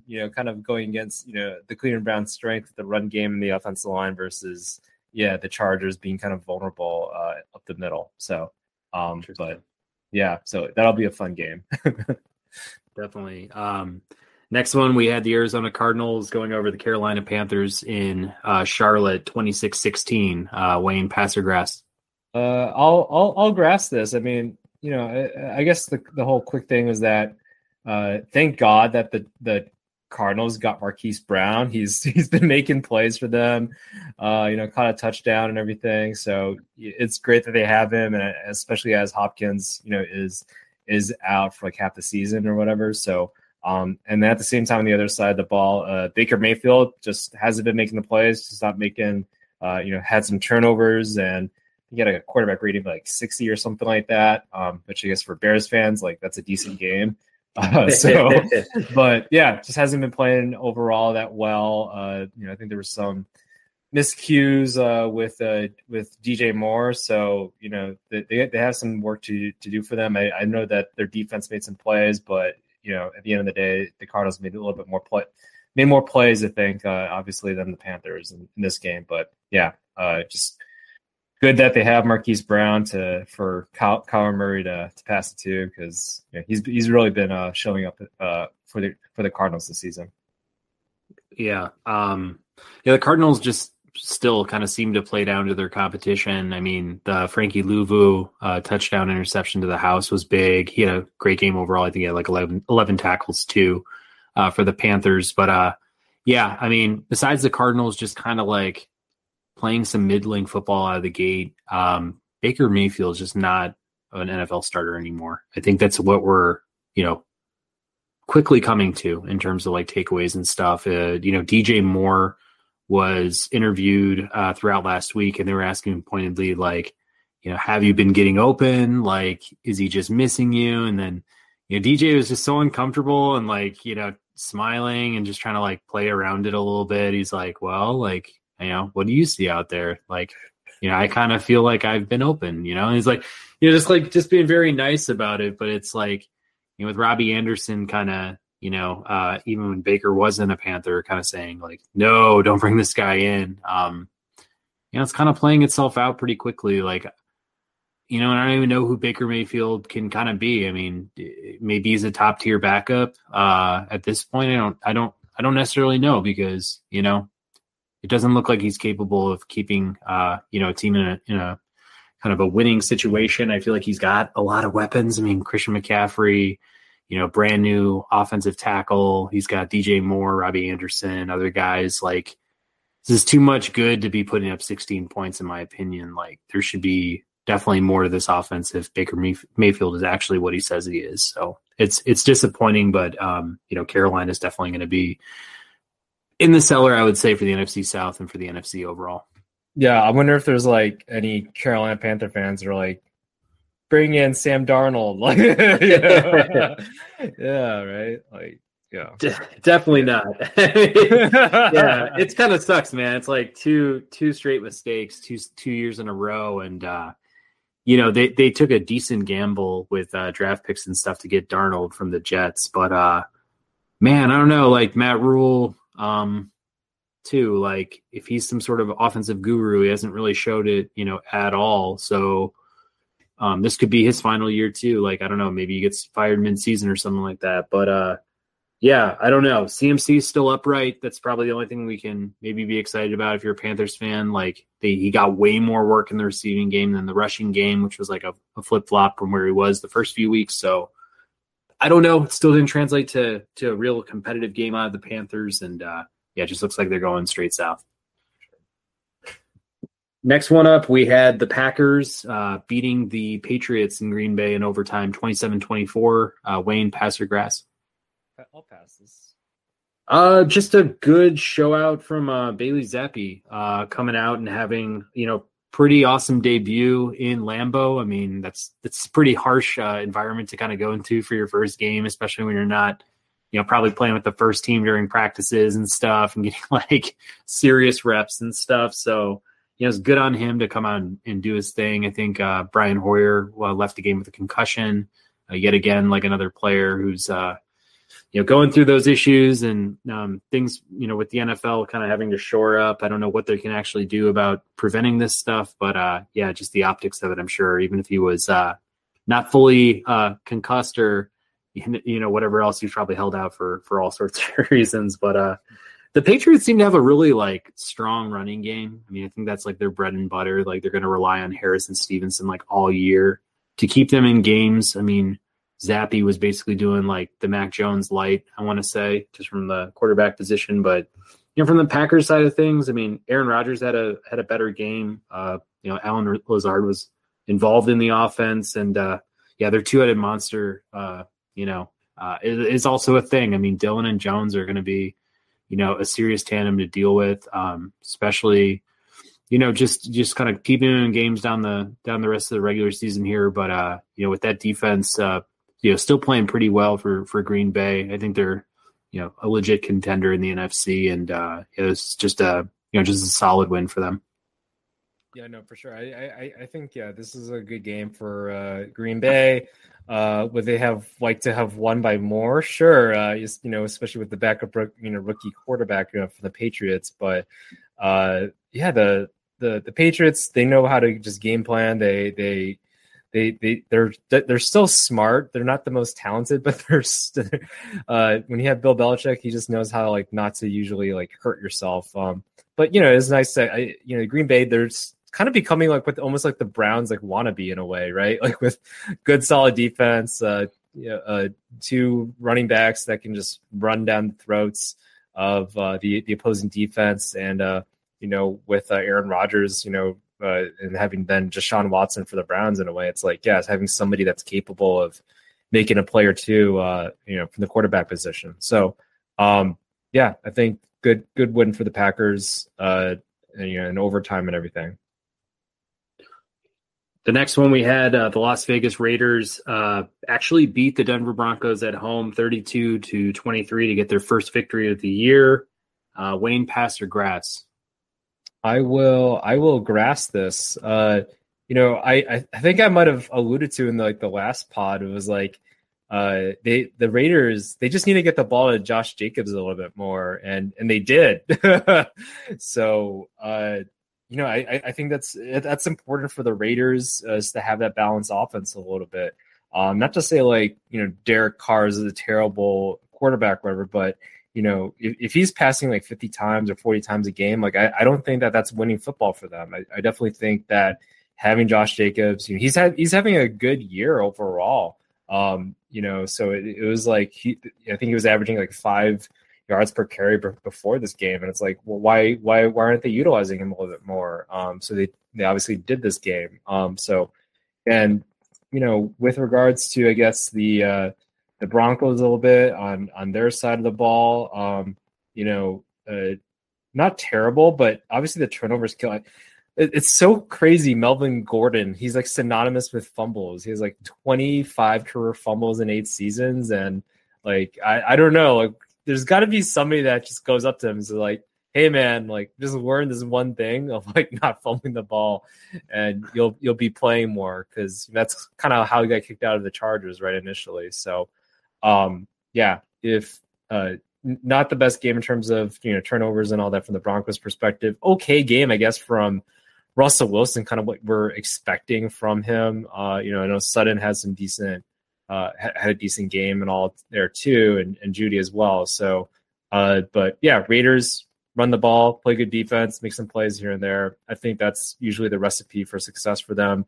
And hopefully, they learn from this going forth of this is kind of how we need to be playing, on the offensive side a little bit more. Yeah. I mean, good for the Raiders, good for them to get their first win of the year. I don't know how much it changed my opinion of them off the bat. A big game from Jacobs, obviously on paper. So we'll see where the Raiders take it from here. I'm still pretty skeptical about their outlook for the rest of the season as like a playoff contender. For Denver, this is the most amount of points they've scored all year, 23 points. I mean, you bring it over Russell Wilson, you've got Javonte Williams, Gordon in the backfield. Even Mike Boone had a decent showing in his time, behind center. And you got Sutton, you got Judy, just 2 weapons that I think most people, would love to have on their teams. Any quarterback would love to throw those guys. And it's just like, yeah, I don't know. It just, now that Javonte Williams is out for the year, I mean, to go to Melvin Gordon, a recently signed Latavius Murray, who just played with the Saints last weekend, had a big score. It's like, man, they're taking away one of their biggest strengths, which is that ground and pound, but it's going to put a lot of emphasis on Russ and those wide receivers to get things going. So, we got to see what Nathaniel Hackett's made of at this point. I mean, he's getting criticized left and right from the fantasy analyst community, and just any of the NFL analysts I've watched. I mean, nobody's really behind this guy off the bat, so he's got a long way to go as a head coach in the NFL. But yeah, this isn't very encouraging for Denver. It's a big loss, especially in their division. But yeah, I mean, it's getting, I don't know how the rest of the AFC is going to shape up, but like they're on the outside, looking in for any sort of playoff spot at this point.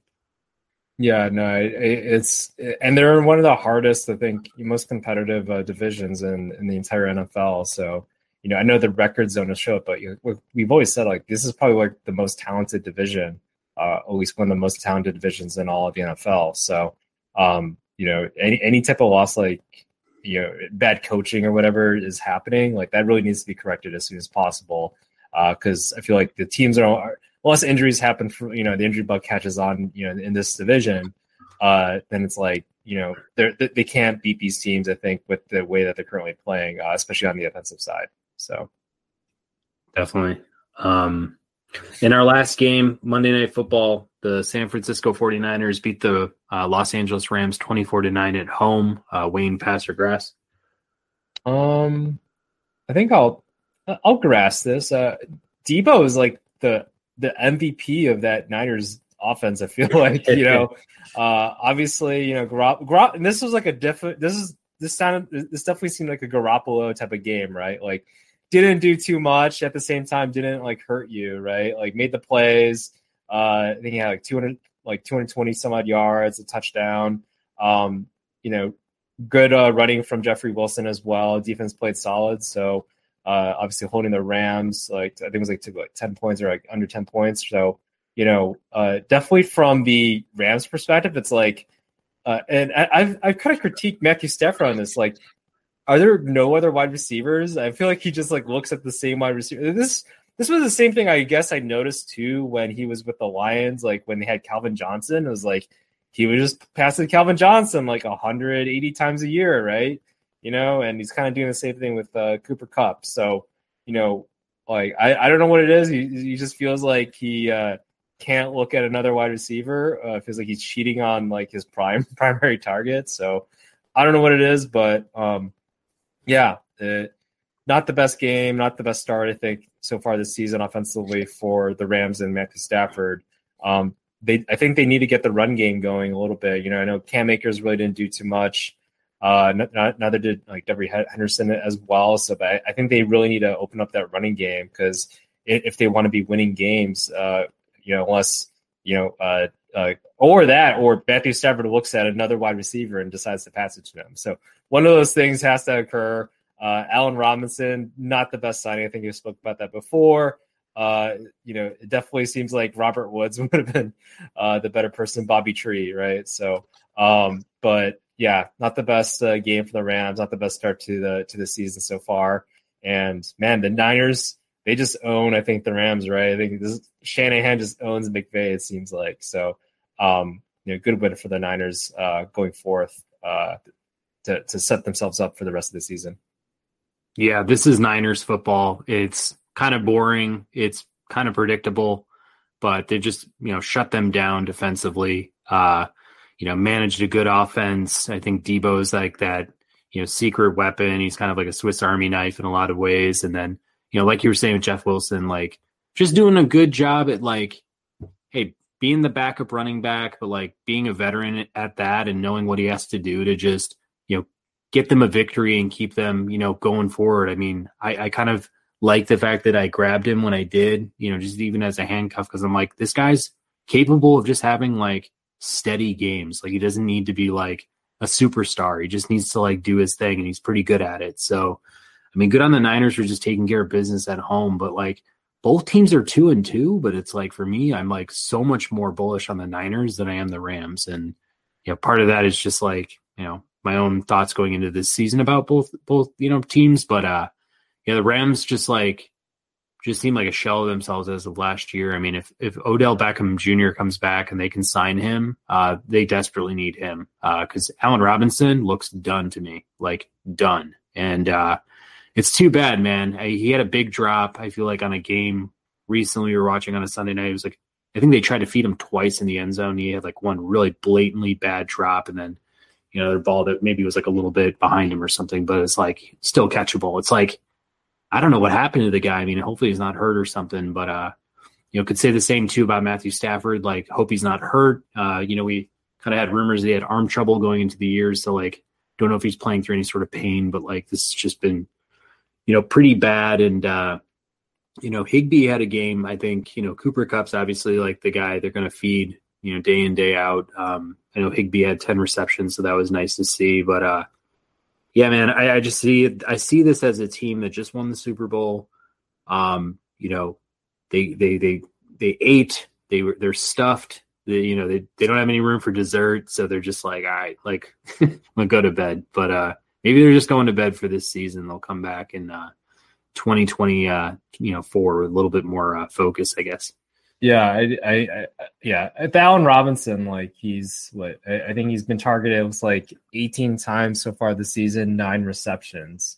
So 50% catch rate there, which isn't good for somebody that I guess is like that you got rid of Robert Woods and you signed this person as like I think it was like 3 years, $40 million or something like that. So it's like not the best deal here. Hopefully they do for the Rams' sake, I guess. Matthew Stafford and Allen Robinson like develop some sort of chemistry, but right now they just don't have any of it. And yeah, it is hurting the team. I do recall those end zone where Stafford did go to Allen Robinson in the end zone for a couple of times, and it's like great, but he only has one touchdown to show for it. And yeah, I think that's all I got to say about that. And if I'm a Niners person too, it's like, they're not really utilizing Kittle as much. Kittle isn't having the best season. So there is like room for growth, I think, offensively for them is, getting Kittle more involved in the passing game. If I'm the Niners, I'm actually okay with my position right now, at least compared to, the Rams. So, yeah. Gotcha.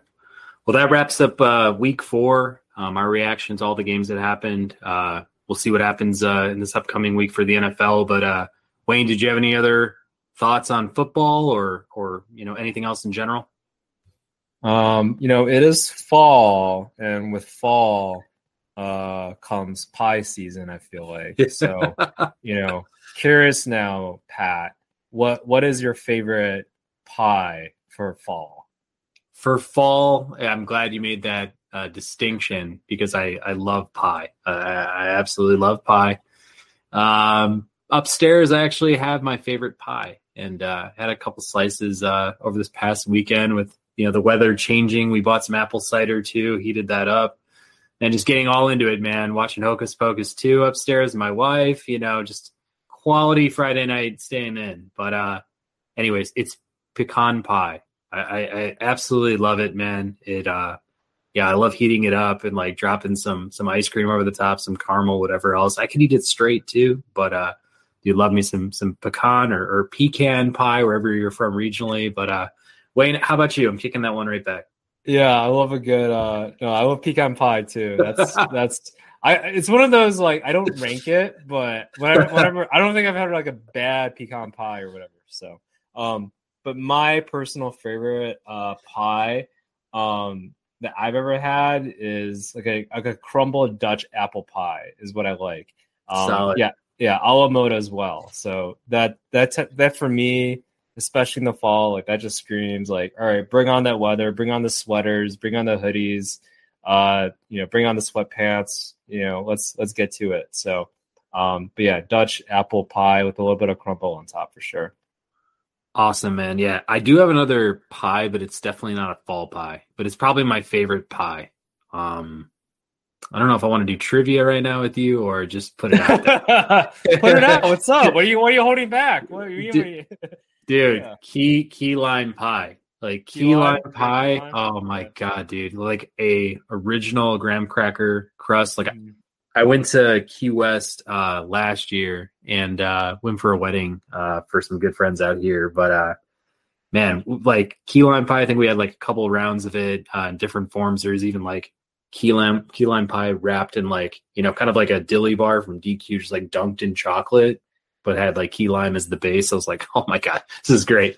But I don't know what it is, man. It's definitely the graham cracker crust, but I think that lime just gives it like a nice, like sharp tang. It's pretty good.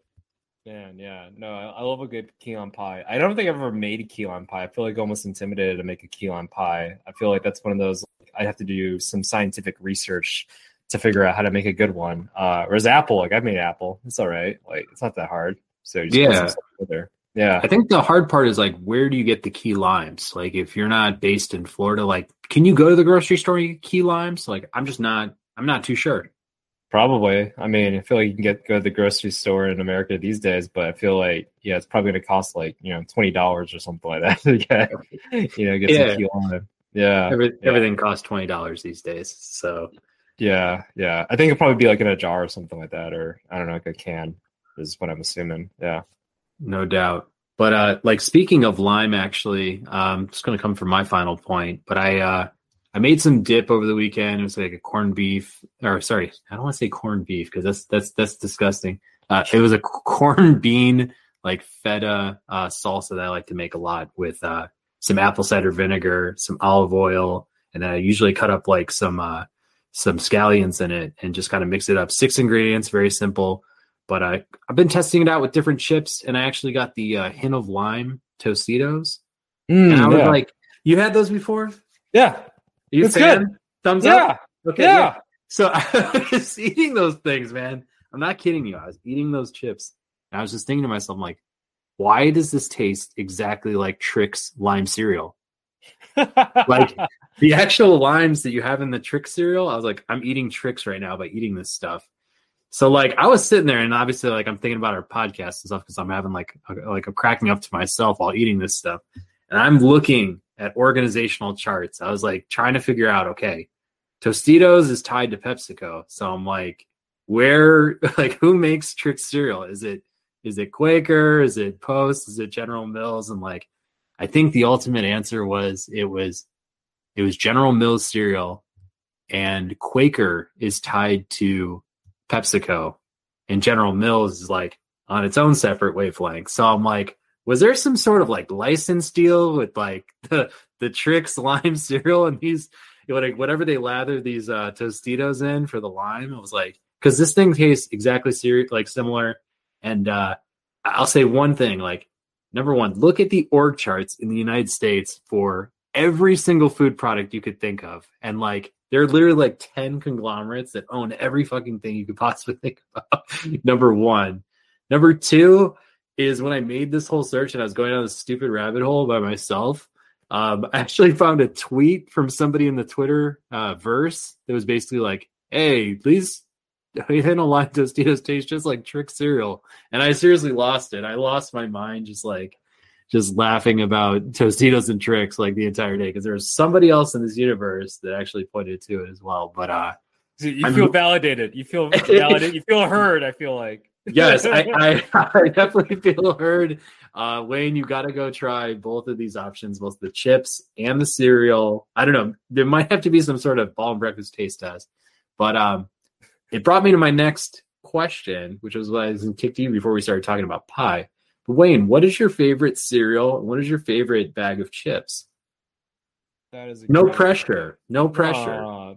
Yeah. So cereal. Wow. I feel like I've had different moments in my life where I like or appreciated certain types of cereal.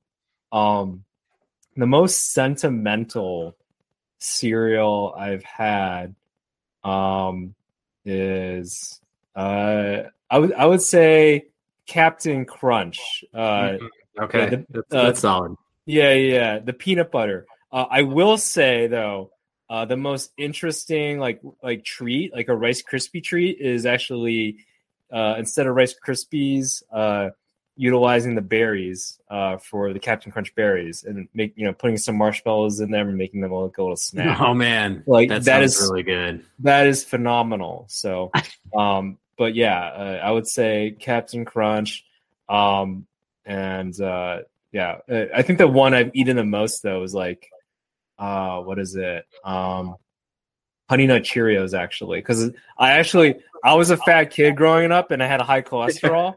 So I utilized those Honey Nut Cheerios and lowered my cholesterol. So thank you for that.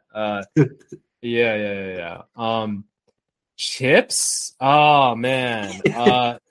I'm a little bit weird in this sense, but I don't know if it's bougie or maybe a little bit white girly, but I love Sun Chips actually. Like the okay. Yeah. No, I'm cool with that. Go ahead. I didn't mean to cut you off. That was rude. Yeah. No, it's like the cheddar. The Sun Chips. There's the cheddar I like. That I can eat those things all day. The Harvest cheddar. Just give me like a full on bag and everything, and I'll obliterate those things. So yeah. We grab the garden salsa ones from Costco every once in a while, and I swear that bag goes in like 3 days. But yeah, definitely a very craveable snack. Yeah. I think that the Harvest cheddar is usually my favorite. I have had that one before too. So, I mean, they're all like really great for me, but I feel like I always gravitate towards the Harvest cheddar. It's like my vices are that, and my love for Sour Patch Kids too. Like when I have all those, my life is all good. I feel like I got you, man. No, that sounds pretty good. Yeah, man. I was gonna throw out like sweet chili Doritos for me. I've bought bags before and like locked my like when I used to live with people, I'd like lock the door because I would just like eat the entire bag and didn't want to get judged. But man, sweet chili Doritos, so addictive. I'll even throw a shout out for I've really been getting into like dill pickle flavored potato chips, and I just think like the ones that are like crunchier, like if they're like in a more crunchy kettle style potato chip with dill on it, it's like, man, it is so good. And on cereals, got to give a shout out.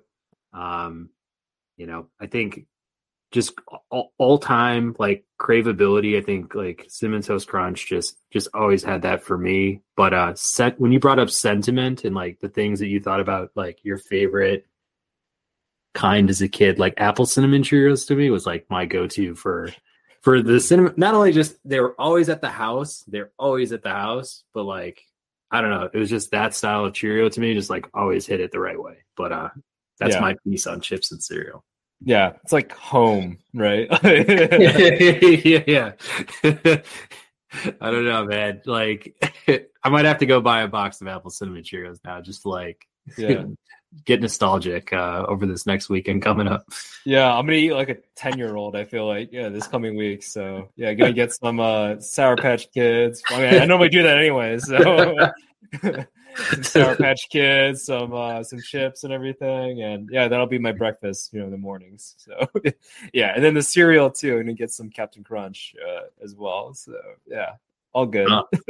Man, I don't know. We might have to just make one big episode where just seriously, all of our favorites are lined up, and we just I don't know, just cheers to each single one of them. Yeah, we'll definitely have to do that. I feel like get the breakfast involved here. So yeah. Sounds good. Well, that's about a wrap here for the Ball and Breakfast podcast. Thanks for listening to us. You can find us again on YouTube. Comment, definitely subscribe, like anything you're seeing. We're on Instagram as well, building a pretty nice following so far in only half a year's time. Seriously, keep following us and share with us any sort of, content you'd like to see here. But, with that, we're on Apple, Spotify, Anchor as well, Google Podcasts, wherever we are. Check us out, interact with us, and we'd be happy to kick it back with you. But we're signing off here with Wayne. I'm Patrick for the Ball and Breakfast podcast. Thanks, Al.